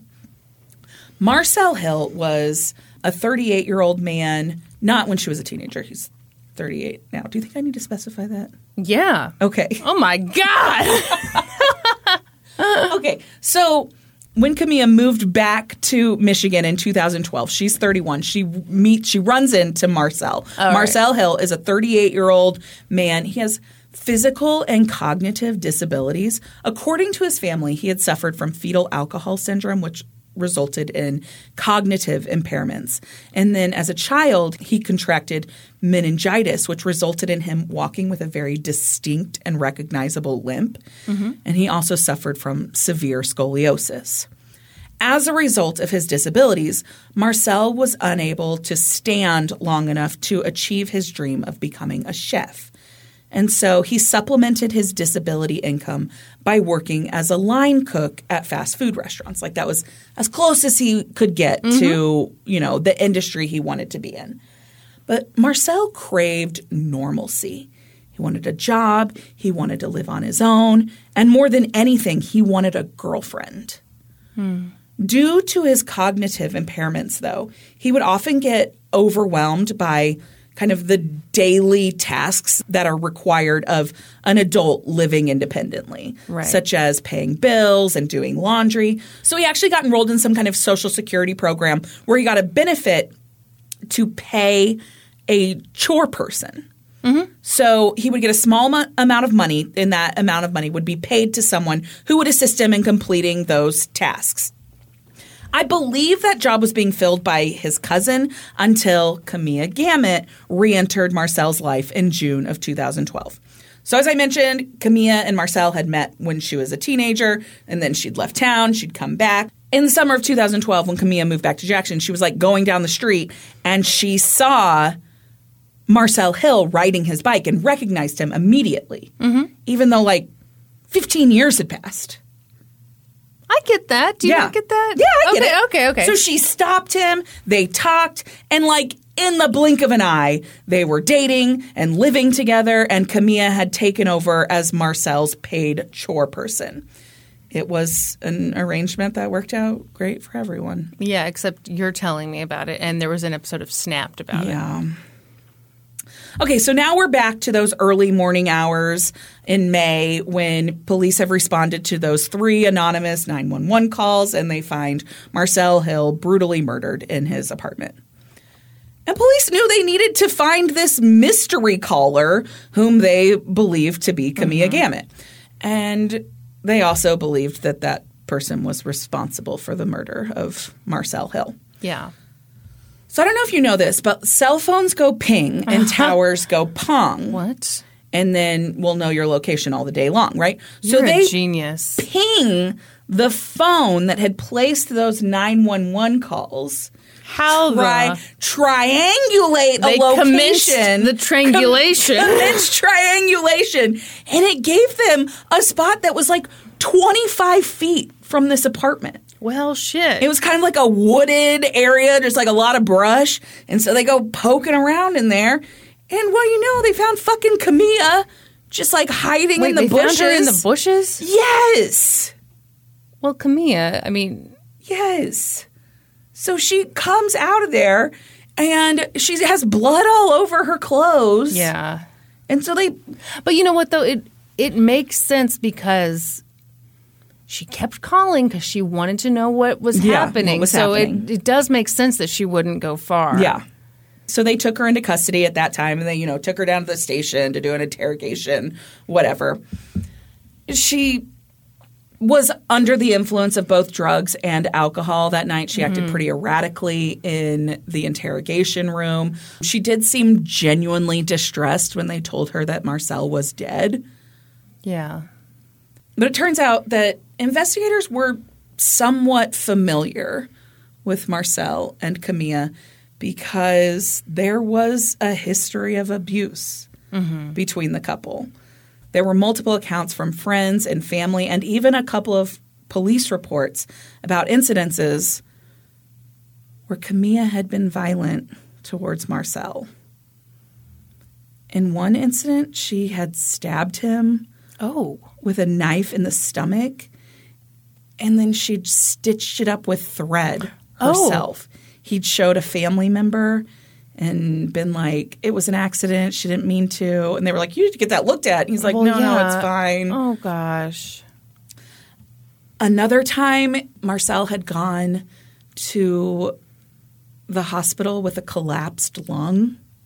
Oh, my God. What did she do to him? He told the doctors that he had tripped and fallen down the stairs and landed on a nail, and that had caused a puncture wound. But really, Camilla had stabbed him and punctured his lung. Oh, God. Again, his family members. But they had to know that couldn't be true, because surely a stab wound looks a lot different from a nail going into your lung, right? So his family knew that wasn't the case, but also it was very classic domestic violence where he was like, well, she didn't mean to do it. It was an accident. I'm not going to press any charges. And no police report was ever made over that one. The doctors had notes about, Of course they did. I mean, yeah. But again, he was like, oh, I fell down the stairs. Oh, God, poor Marcel. A third incident actually resulted in a police report where Marcel was hit over the head twice with a hammer by Camilla, and he sought medical attention. And at this point, his family was with him, and he told the family members, he told the doctors that Camilla had beat him in the head with a hammer. And then he at that time told them, that time that I came in with the punctured lung, she had stabbed me. I didn't fall down the stairs. And so that at that time, Camilla was arrested and actually had been charged with assault and domestic violence. But then Marcel wrote a letter to the court saying he couldn't be sure that it was Camilla who did it and that he didn't want to move forward with pressing charges. Yeah. And so the charges were dropped. Oh, God, I hate these. It's just it's a very typical cycle of domestic violence. I think that's why it's so sad. Yeah. Is it's so common. Yeah. Yeah. The only thing here that's not super common is that it's the male who seems to be the victim. Yeah. So they learn this pretty quickly, that there's been, reports. Police have been called to this address. They talked to some neighbors that day, too, and they're like, there's always things going on in there. That woman is always yelling and screaming at him. Lots of neighbors had woken up to the sound of some kind of argument that night. And so Camilla is arrested. She tells them a story that night while she's being interrogated, but they don't believe her story. Her story is that she had taken drugs and alcohol, and then she passed out in the living room, and then she woke up to glass being broken over her head. She was being attacked. Oh. The apartment was pitch black, and so she just reached for whatever was around her, and she first grabbed a lamp, and she used that to fight off her attacker. Once the lamp broke, she then reached for something else, and the closest thing to her was a knife. And How so lucky. Yeah. she hit her attacker 3 times with the knife, and then she managed to get away. She got up, turned the light on, and oh no, that's when she found out it was Marcel. Yeah. And so she'd run from the apartment and called 911. Except at first she denied calling 911. She denied that she had a cell phone. Oh, well. So they'd actually recovered only half of the cell phone in those bushes that she was hiding in. And she denied that it was hers, denied that she owned a cell phone. And then when they stripped her down, took her clothes for evidence, the other half of the cell phone was in her bra. Yeah, there you go. Yeah. But I've always got half a cell phone in my bra. Oh, just in and case I'll of emergency. be damned if I know whose it is. That's right. That's right. So Camilla was arrested and charged with the murder of Marcel Hill, though she claimed that it was self-defense and that she simply was fighting off an intruder in the dark. She hadn't intended to kill anyone, and she certainly hadn't intentionally killed her partner, the man she loved. And had abused horribly over the last year. Yeah. Mm-hmm. Yeah. Mm-hmm.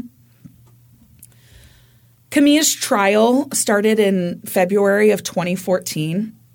In the prosecution's opening statement, the prosecutor laid Camilla out to the jury as a violent person and a proven liar. They talked about how her statement didn't match up, how she claimed she didn't have a cell phone. They found the cell phone on her. And so the jury was not to believe any of these stories that she was going to tell. And that she had deliberately and knowingly stabbed and slashed Marcel Hill to death. Because even in her story, she was like, oh, I hit him like 3 times to get him off, and then I ran. Marcel was stabbed 11 times. Right. On the front and back of his body.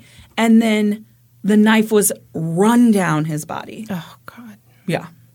Camilla's defense attorney, Anthony Raduazzo. Mm-hmm. You think that's how it's pronounced? Don't ask me anything.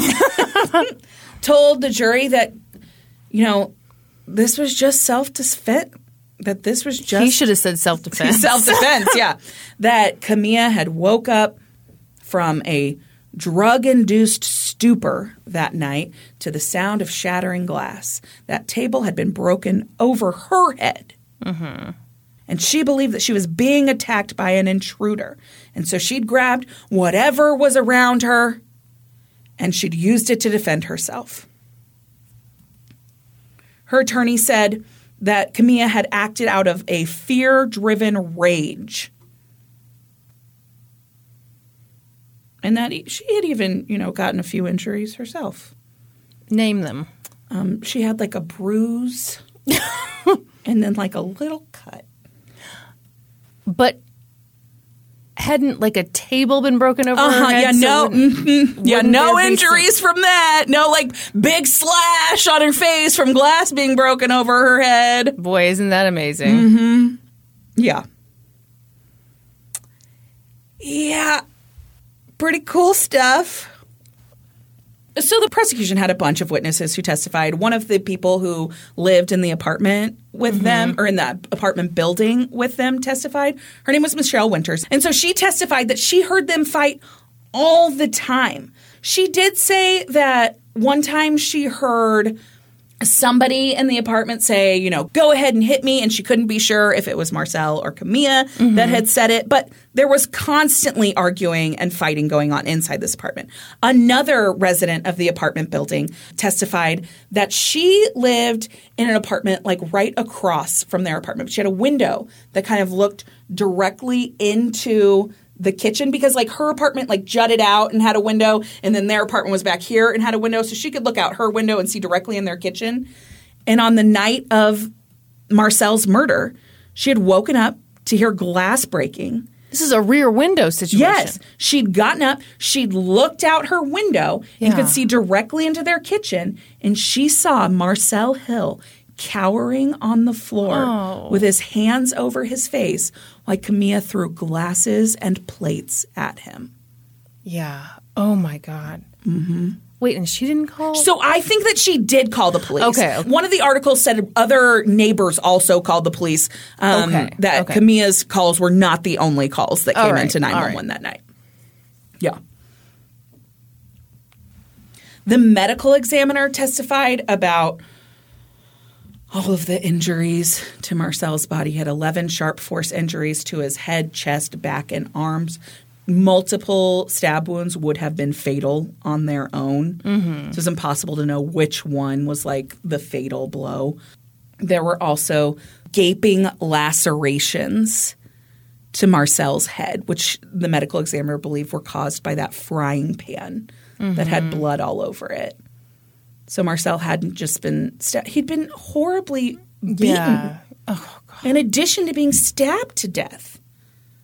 As part of the programs that Marcel was in due to his cognitive impairments and his disability benefits that he received, he had a caseworker. And that caseworker testified that Marcel had told her about the incident with the hammer some months earlier. And that at that time, he had also admitted that when he had fallen down the stairs, he hadn't actually fallen down the stairs, that he'd been stabbed by Camilla. And his caseworker had said, Marcel, you have to get out of this relationship. If you don't, she's going to kill you. Marcel's aunt testified to something very similar, that they begged him to get out of this relationship because they feared that Camilla would kill him. God, this is so sad. He wanted normalcy in his life so bad that he made excuses for her behavior. I mean, it's just typical domestic violence stuff where you're like, no, she really loves me. That she won't do this anymore. Yeah. Yeah. So that was kind of the gist of the prosecution's case. They had, the physical evidence. They presented they took out every item from the apartment that was found with Marcel's blood on it and showed the jury, these are the items she beat him and murdered him with that night. So then it was the defense's turn, and they tried to present evidence showing that Marcel was a violent offender himself. So Marcel was a registered sex offender, and I don't have any more details on that. All I know is that he was convicted of a second-degree felony sexual assault, and as a result was a registered sex offender. Okay. So the defense gets up and they want to present all of this evidence about how Marcel has been abusive to Camilla previously.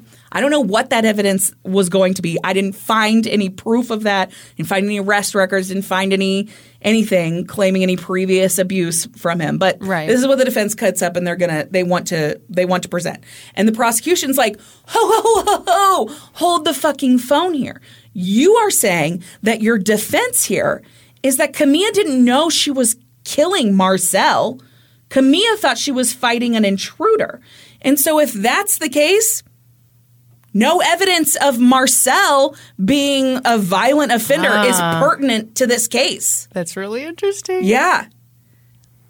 And so the defense is like, no, it's pertinent to this case. And the judge is like, no. With the defense you are wanting to put forward. Wow. It's not pertinent to this case. It's not pertinent at all, any kind of previous arrest record or any police reports or anything, if you have that stuff. Yeah. Again, I don't know if that stuff existed. Right. But the judge is like, no. So you need to think about if this is really the defense route you want to go. So if you want to go that she thought she was fighting off an unknown intruder, you can't present any of that testimony, any of that evidence. And so they took a short recess, and the defense conferred with Camilla, and they decided they would move forward with their planned defense that she didn't know who she was fighting that night in that apartment. And so no evidence about Marcel being a registered sex offender or anything like that was allowed at the trial. Okay. Instead, Camilla testified in her own defense. Oh, man. Mm-hmm. Yeah. She talked about her life story a little bit, some of the stuff that I've already told you. She was 31 years old. She was originally born in Michigan and then was removed from her parents' care. Spent all that time floating around the foster care system, and then she had returned to Michigan to try and rebuild her life and had just run into Marcel, who she recognized from when she was a teenager. She said their relationship moved very fast, but she wouldn't necessarily label it a boyfriend-girlfriend relationship. Really? Mm-hmm. He was someone she loved, and, they'd probably get married eventually. Yeah, on the night of her interrogation, they were like, is that your boyfriend? And she said, no, he's just someone I care about. That's so weird. It's so weird. But she said they often did drugs together and that she suffered from all kinds of mental health issues. She said that she had been diagnosed with post-traumatic stress disorder, major depression, bipolar disorder, ADHD, and antisocial personality disorder. And that she was on medications for those things, but then also she was a habitual crack cocaine user, and that she and Marcel regularly did that together.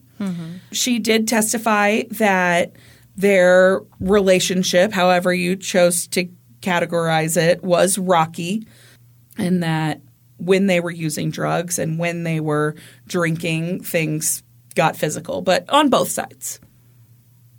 They were both physical with each other.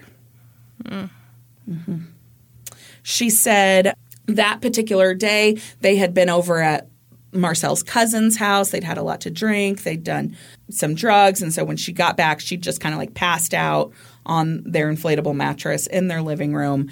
And she woke up to the sound of glass shattering over her head. She said it was pitch black in the room, and she was startled. She was confused, and she could feel someone hitting her repeatedly in the back of the head.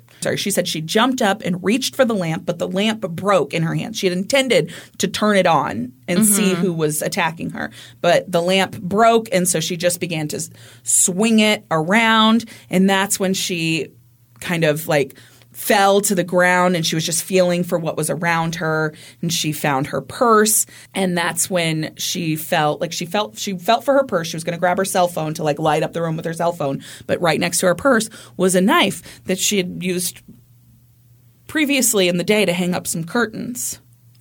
What? That's what she says on the stand. How'd she use the knife to That's a great question. And so she said as she grabbed the knife. As she grabbed the knife, she heard a voice she did not recognize say, "Bitch, I'm going to kill you." Okay. And so she just started swinging. You know, this is such a good reminder that everyone should go into their living room right now and pick up all the knives they've got scattered just around. have laying around. We shouldn't do that. I know we all do it, but we shouldn't. Yeah. And she said it wasn't until she got away and turned on the bathroom light that she saw it was Marcel that she'd been fighting. She said she tried yelling his name, but he didn't respond, and so she went outside and she called 911.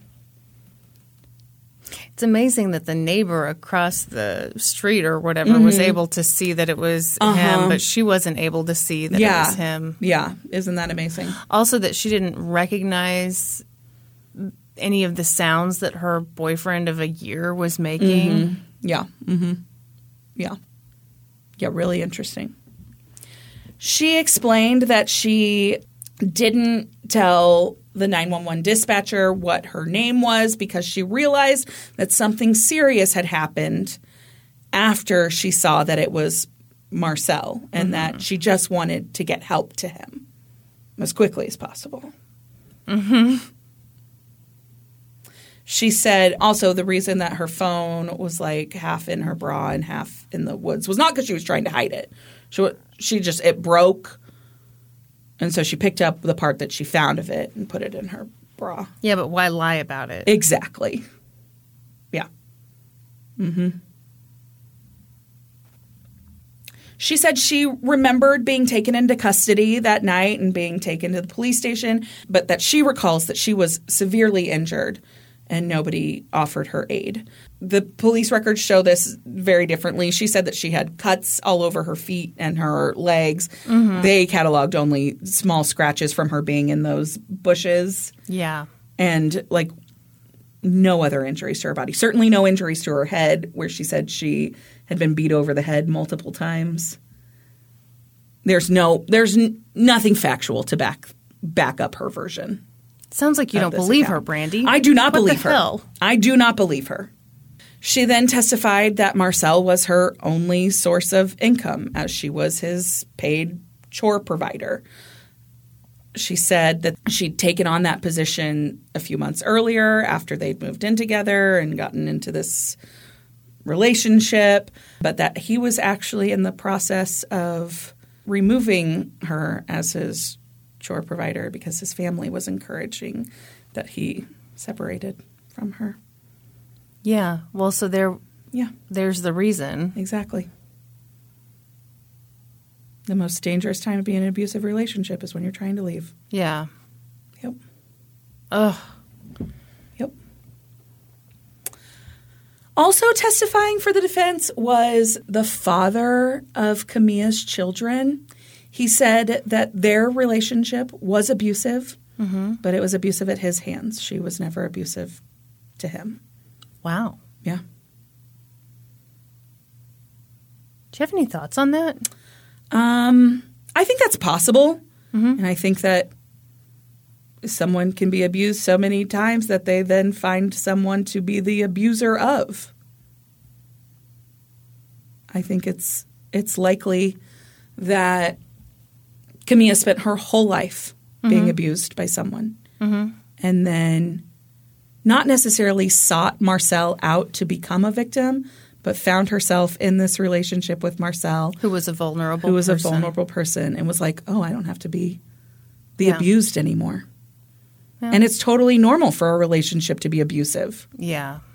Every relationship she'd ever been in had been abusive. Every relationship she'd ever seen had been abusive. Mm-hmm. Yeah, I think it's just a very, very sad story about how abuse affects people. Yeah. I also wondered if, because initially I was like, man, I'm surprised he's just admitting that, yeah, I was abusive to her. Yeah. I wonder if there's some embarrassment about being a man who's being abused Oh, potentially. yeah. So, well, and I think that's the thing that Marcel's family thought about him, is that he was embarrassed to admit he was being abused. yeah. And so, yeah, he covered it up for several months before he wasn't able to anymore. Yeah. Yeah. And before I think it got to a point where he was really scared. Sure. Oh, God. Yeah. This is a really fun story. I'm so It's glad you fucking chose terrible. to tell it. Yeah. Yep. In the defense's closing arguments, Camilla's attorney told the jury, she is a woman and she is asleep and she is full of drugs and she's full of liquor. Did she react in a thoughtful manner or did she jump up and try to defend herself? That's what the defense said? That's what the defense said. Well, they've just given up, right?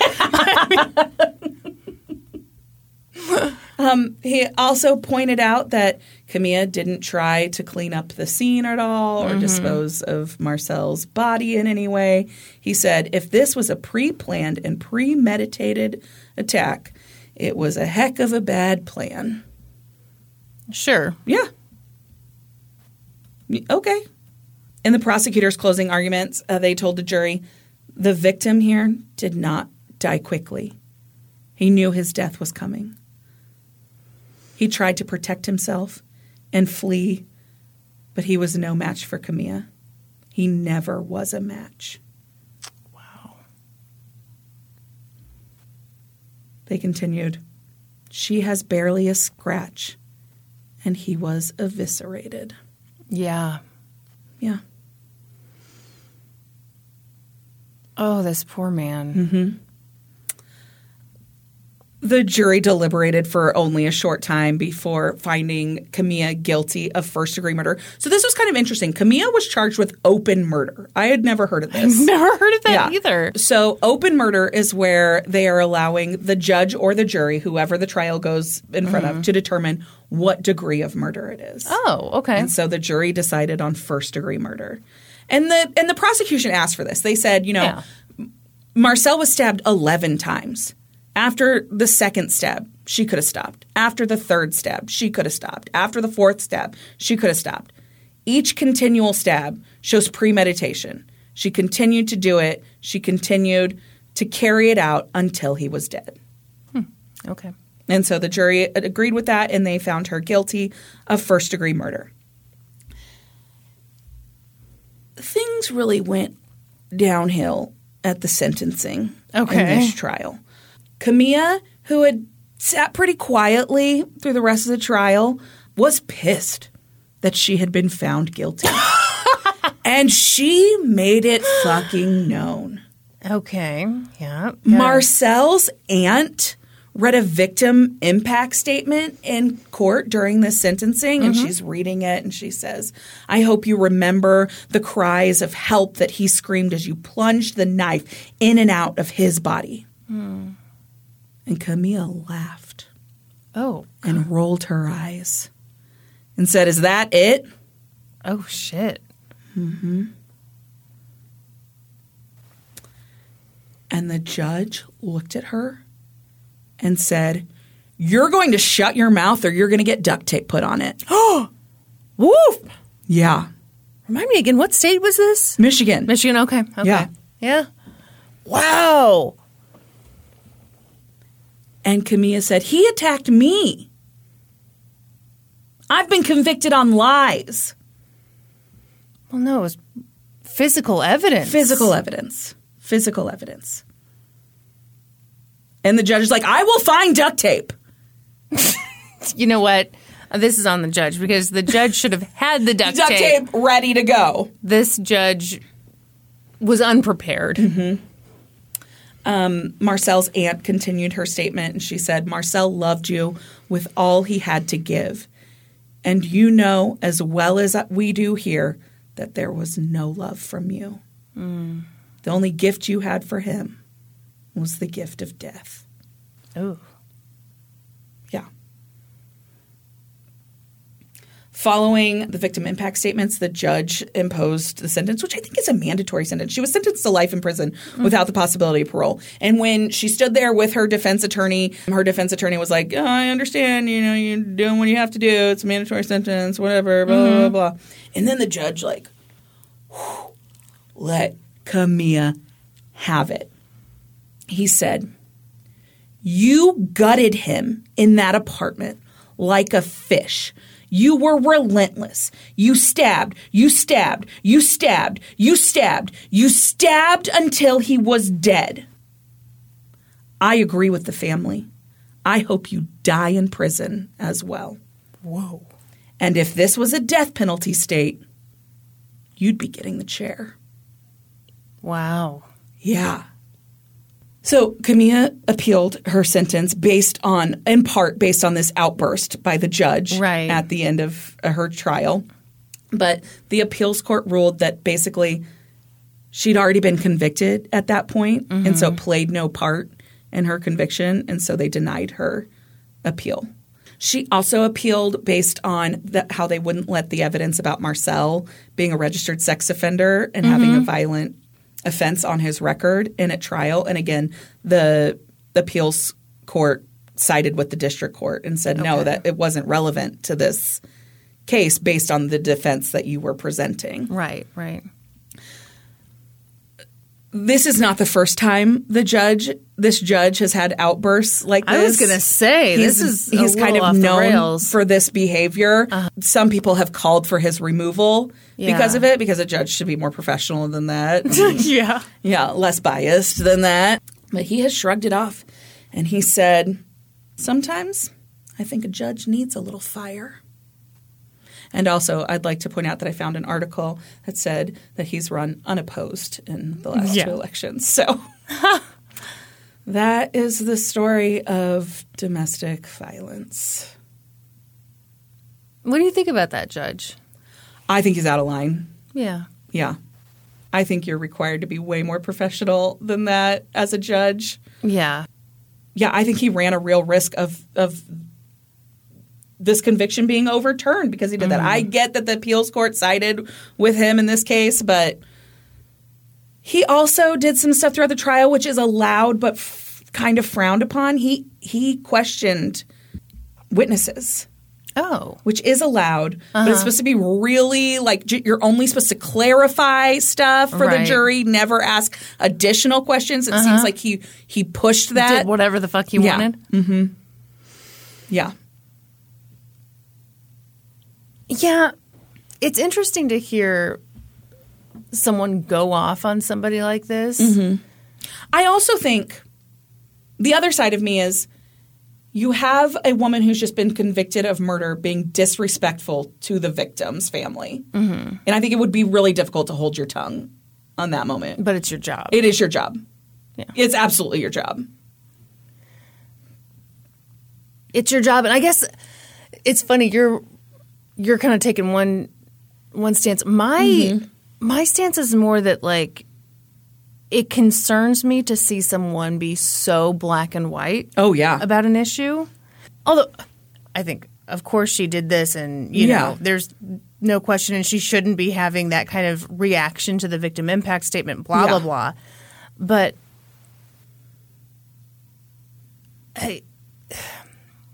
this stuff doesn't happen in a vacuum. No. You know, like that was generational trauma for Absolutely. her. That was like her whole life led to that. And I think that's the other thing that's so tough about domestic violence cases is there's not always going to be a perfect victim. Well, that's exactly it. That's exactly it. I mean, I think Camilla was a victim her whole life, too. Yeah. And so, yeah, I mean, yeah, Marcel did not have to be a perfect person for this to be a horrible murder. Right. Yes. And it's okay if a part of you feels terrible for Camilla's life. Because this was learned behavior to her. Mm-hmm. She was taught this is what relationships look like. This is what love looks like. And it's just terrible all the way around. Ugh. Yeah. Boy, oh boy. Yeah. It's a complicated one. I've got complicated feelings. As humans, we're naturally driven by the search for better. But when it comes to hiring, the best way to search for a candidate isn't to search at all. Don't search, match with Indeed. When I was looking to hire someone, it was so slow and overwhelming. I wish I had used Indeed. If you need to hire, you need Indeed. Indeed is your matching and hiring platform with over 350 million global monthly visitors, according to Indeed data, and a matching engine that helps you find quality candidates fast. Ditch the busy work. Use Indeed for scheduling, screening, and messaging so you can connect with candidates faster. And Indeed doesn't just help you hire faster. 93% of employers agree Indeed delivers the highest quality matches compared to other job sites, according to a recent Indeed survey. And listeners of this show will get a $75 sponsored job credit to get your jobs more visibility at Indeed.com/podcast. That's Indeed.com/podcast. Terms and conditions apply. You know what I think we should do now? Should we take some questions from our Discord? That was a pregnant pause. Sorry, look at this picture I just got of my baby. She watching TV. That's so cute. The way you get into this Discord is you sign up for our Patreon at the $5 level or higher. You get access to all the old bonus episodes, and you get into the Discord to chitty-chat the day away and ask questions for the end of our episodes. Ooh, the Grace Kelly of Not Giving a Fuck wants to know, okay, ladies, very controversial. Drums or flats? I'm all flats. I hate the cartilage on a drum. Are we talking about buffalo wings? Yeah. I'm all drummies all the way. I don't like flats at all. I love flats. That's why we're such good wing friends. That's right. That's exactly right. We can split a plate of wings without any animosity. No arguments at all. Okay, hold the fucking phone here. Mm-hmm. Mel Bell says, no question, but my sister Haley, who introduced me to LGTC, had her baby on Sunday. Congratulations to the Pounds on welcoming their new little baby boy into the home. Is your sister's last name Pounds? No fucking way. What's wrong with that? That is not a common name. All right. I'm sorry. Everyone, that was Brandy's That's my maiden name. That's my family name. Are we related? Mel Bell, reach out, please. Also, congratulations to your sister on congratulations on the new baby boy. Jesus, sorry. Peg the Watcher, same. Y'all have any wedding planning tips? I'm in the throes and very stressed about it. As am I, Peg. I have no tips. Are you for real stressed I'm about a little stressed. Oh, I feel like I have a lot of decisions to make, Okay. and I need to make them 2 weeks ago. So What's up there? I mean, what's like... I got to book. I got to book so much stuff still. Okay. I got to book a DJ. I got to book a wedding. I've got an old iPod. We can just No, put we're not on. doing that. This is we're doing like kind of a fancy little wedding. It's a fancy iPod. No, I don't think it is. There's just stuff I got to book still, and you got to book that stuff in advance. So like, I need to do it like now. Mm-hmm. It's fine. I'm getting stressed right now. Anyway, good luck, Peg. I hope this has helped. I'm sure it did. Boy, Peg, you going to use some of those tips there? Are you? All right.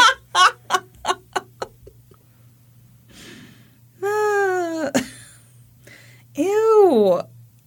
Caroline is okay. Asks, have you ever made congealed salad? Does that just mean like a Jell-O Is it a salad? Jell-O salad? Why would you say it that way? Don't call it congealed salad. You know what that makes me think of? What? Blood. Oh, yeah. Blood congeals. Sure does. Do you remember when you brought that congealed salad? No, Picnic? I've never brought congealed salad anywhere. People were horrified. It was just a couple old tampons. That is disgusting. There was blood everywhere. Fierce Mama Llama wants to know, which case would you each love to cover but are held back by the lack of court stuff? There are 2 cases that I've wanted to do for forever, but they're not really cases. Yeah. There's not much to them. What do you got? Okay, I am fascinated by Rachel Dolezal, Oh, yeah. the white lady Yeah. who became like Yes. the head of the NAACP. in Washington, in her Washington. local, Yeah. and who pretended to be black. That is wild to me. Yes. Also a wild one. You know that story about the lady who pretended to be in the World Trade Center on Oh, 9/11? yes. Yeah, and like she would one-up people when they were telling their survival stories. Yeah. Yeah, those are the ones where I'm like, oh gosh, I wish there was court stuff because I would cover the shit out of that. Yeah. What about you? Is there stuff like that for you? Oh, I mean, there's like a million unsolved murders that I'd like to cover because I find them interesting. Sure. Yeah. But we don't Very have on time brand. for all of that. Very on brand that yours are all murders and mine are just like, There's this one, lady lied. There's one that I really want to cover that's tied to a reality show. What is it? Hold on, I got to look up the name of the show. Okay. MILF Island? I know some of you will get that. You're welcome for that hilarious joke. Okay. It was called Megan Wants a Millionaire. It was like a VH1 reality show. It was like a bachelor style dating show. And there was a murder and then a subsequent suicide. So the case never went to court. Yeah. But it's so interesting.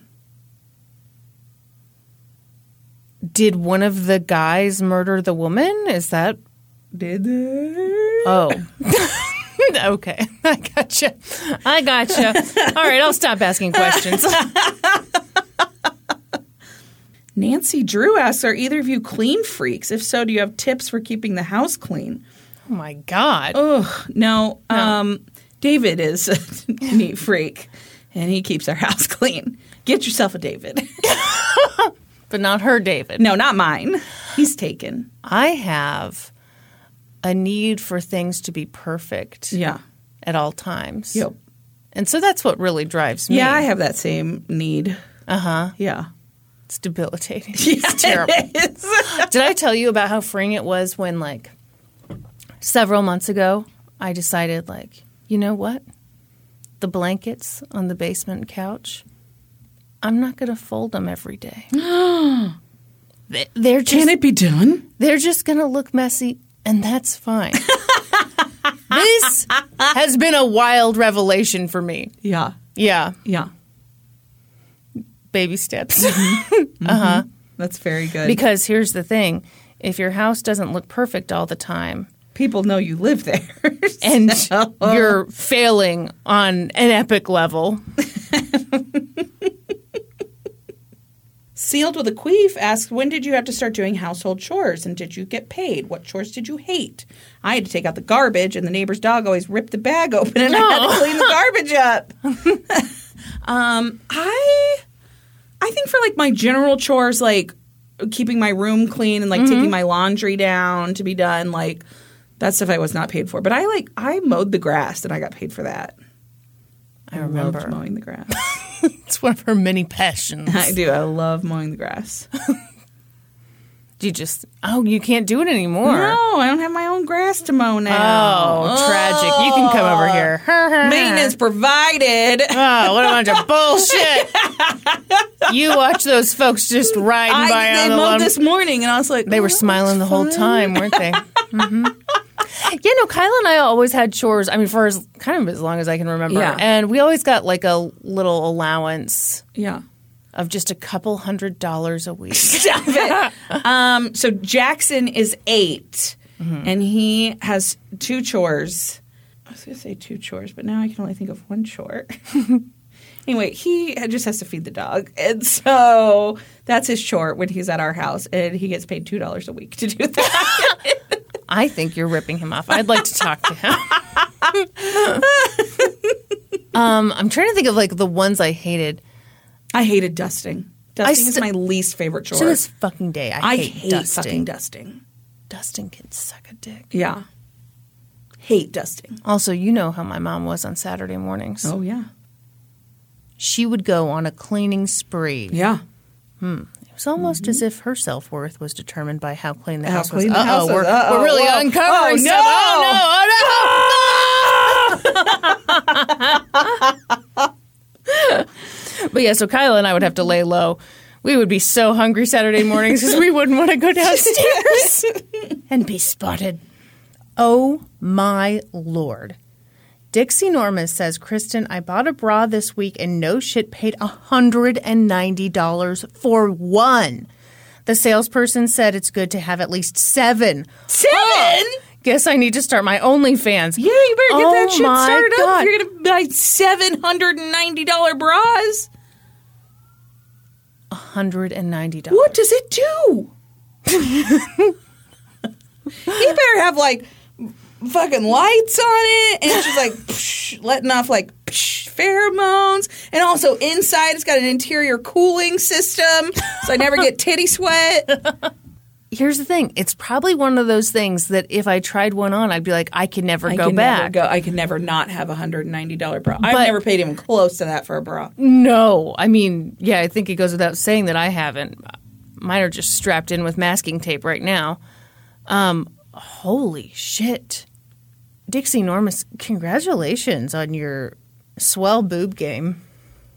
Oh, this is a good one. Shut up about it. It says, Kristen, what are your best cleaning hacks picked up from the Queen of Clean, a.k.a. your mom?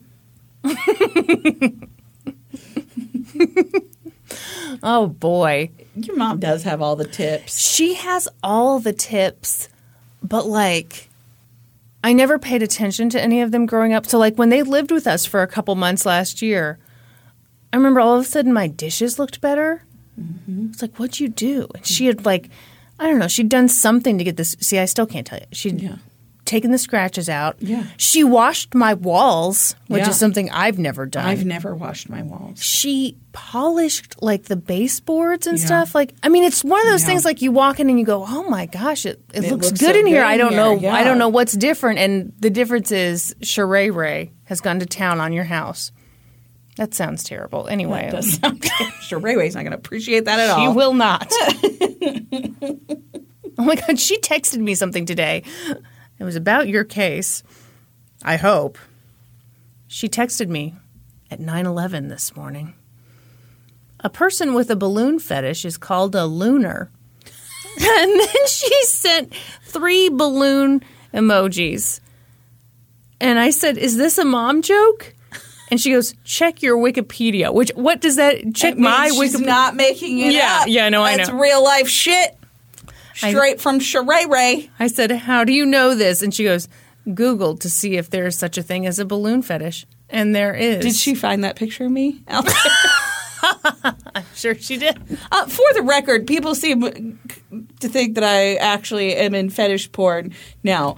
No, I just She think... was in fetish porn. No! She's not in it now. No. Not currently. No, just obviously that guy had some weird intentions when he took my picture. And that was the joke that I was making to deal with those weird feelings.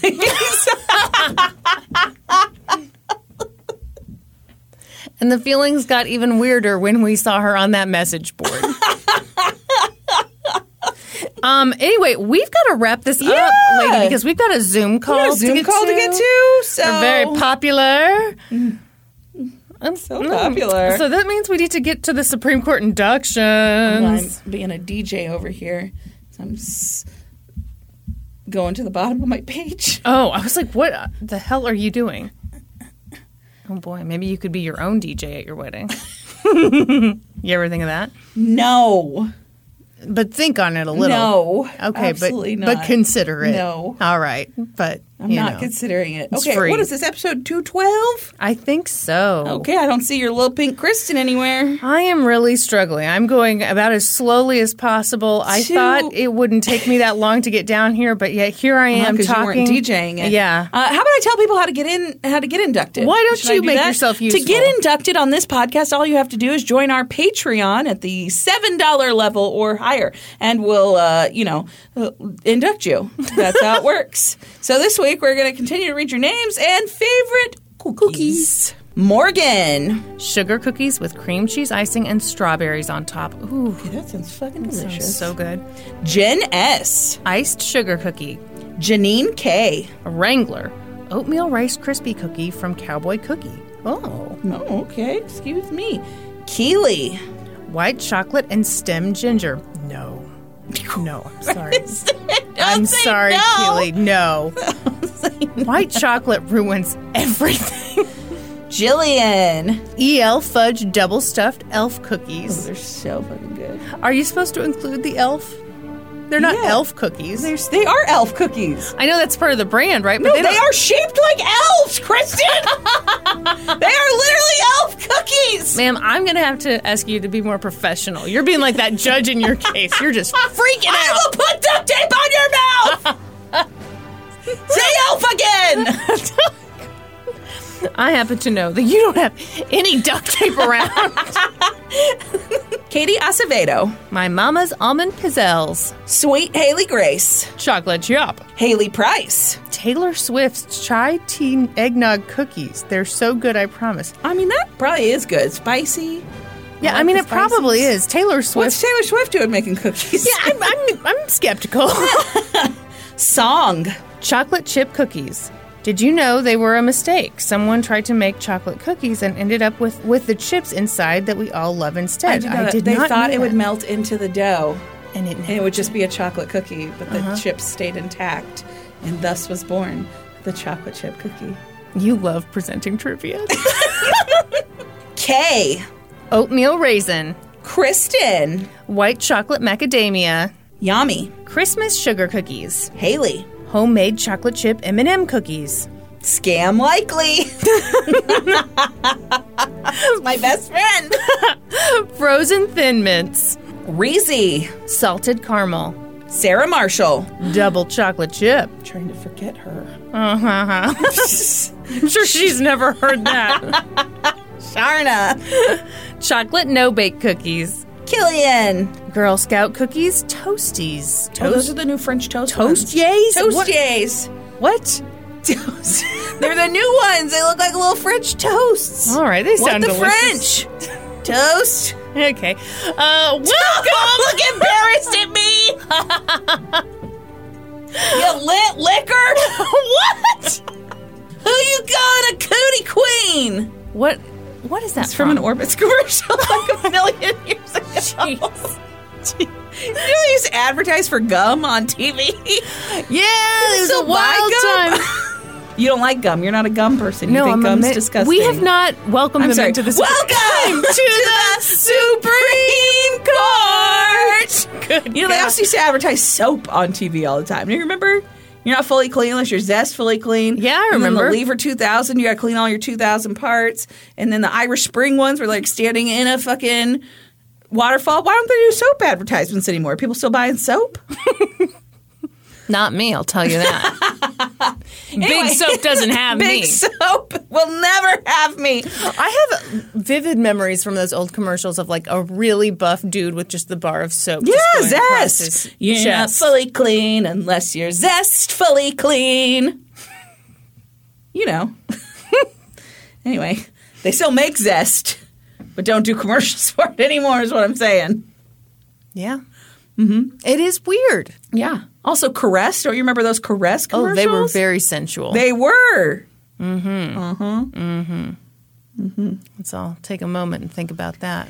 Anyway, thank you, everyone, for all of your support. We appreciate it so much. If you're looking for other ways to support us, please find us on social media. We're on Facebook, Twitter, Instagram, Patreon. Please remember to subscribe to the podcast wherever you listen, and then head on over to Apple Podcasts. Leave us a 5-star rating and review. And then be sure to join us next week when we'll be experts on 2 whole new topics. Podcast adjourned. And now for a note about our process. I read a bunch of stuff, then regurgitate it all back up in my very limited vocabulary. And I copy and paste from the best sources on the web, and sometimes Wikipedia. So we owe a huge thank you to the real experts. I got my info from reporting by Rebecca Opie for ABC Australia and an episode of 60 Minutes Australia titled Backpacker Kidnapped and Shackled in Abandoned Pig Shed by Madman. That would have given it all away. Yep, it sure would have. I got my info from an episode of Snapped, articles for MLive.com, Medium, The Court Record, Jim Fisher True Crime, and Murderpedia. For a full list of our sources, visit lgtcpodcast.com. Any errors are, of course, ours, but please don't take our word for it. Go read their stuff.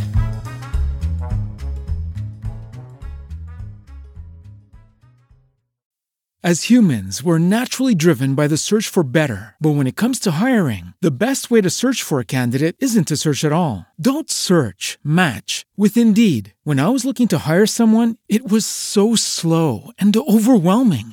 I wish I had used Indeed. If you need to hire, you need Indeed. Indeed is your matching and hiring platform with over 350 million global monthly visitors, according to Indeed data, and a matching engine that helps you find quality candidates fast. Ditch the busy work. Use Indeed for scheduling, screening, and messaging so you can connect with candidates faster. And Indeed doesn't just help you hire faster. 93% of employers agree Indeed delivers the highest quality matches compared to other job sites, according to a recent Indeed survey. And listeners of this show will get a $75 sponsored job credit to get your jobs more visibility at Indeed.com/podcast. That's Indeed.com/podcast. Terms and conditions apply.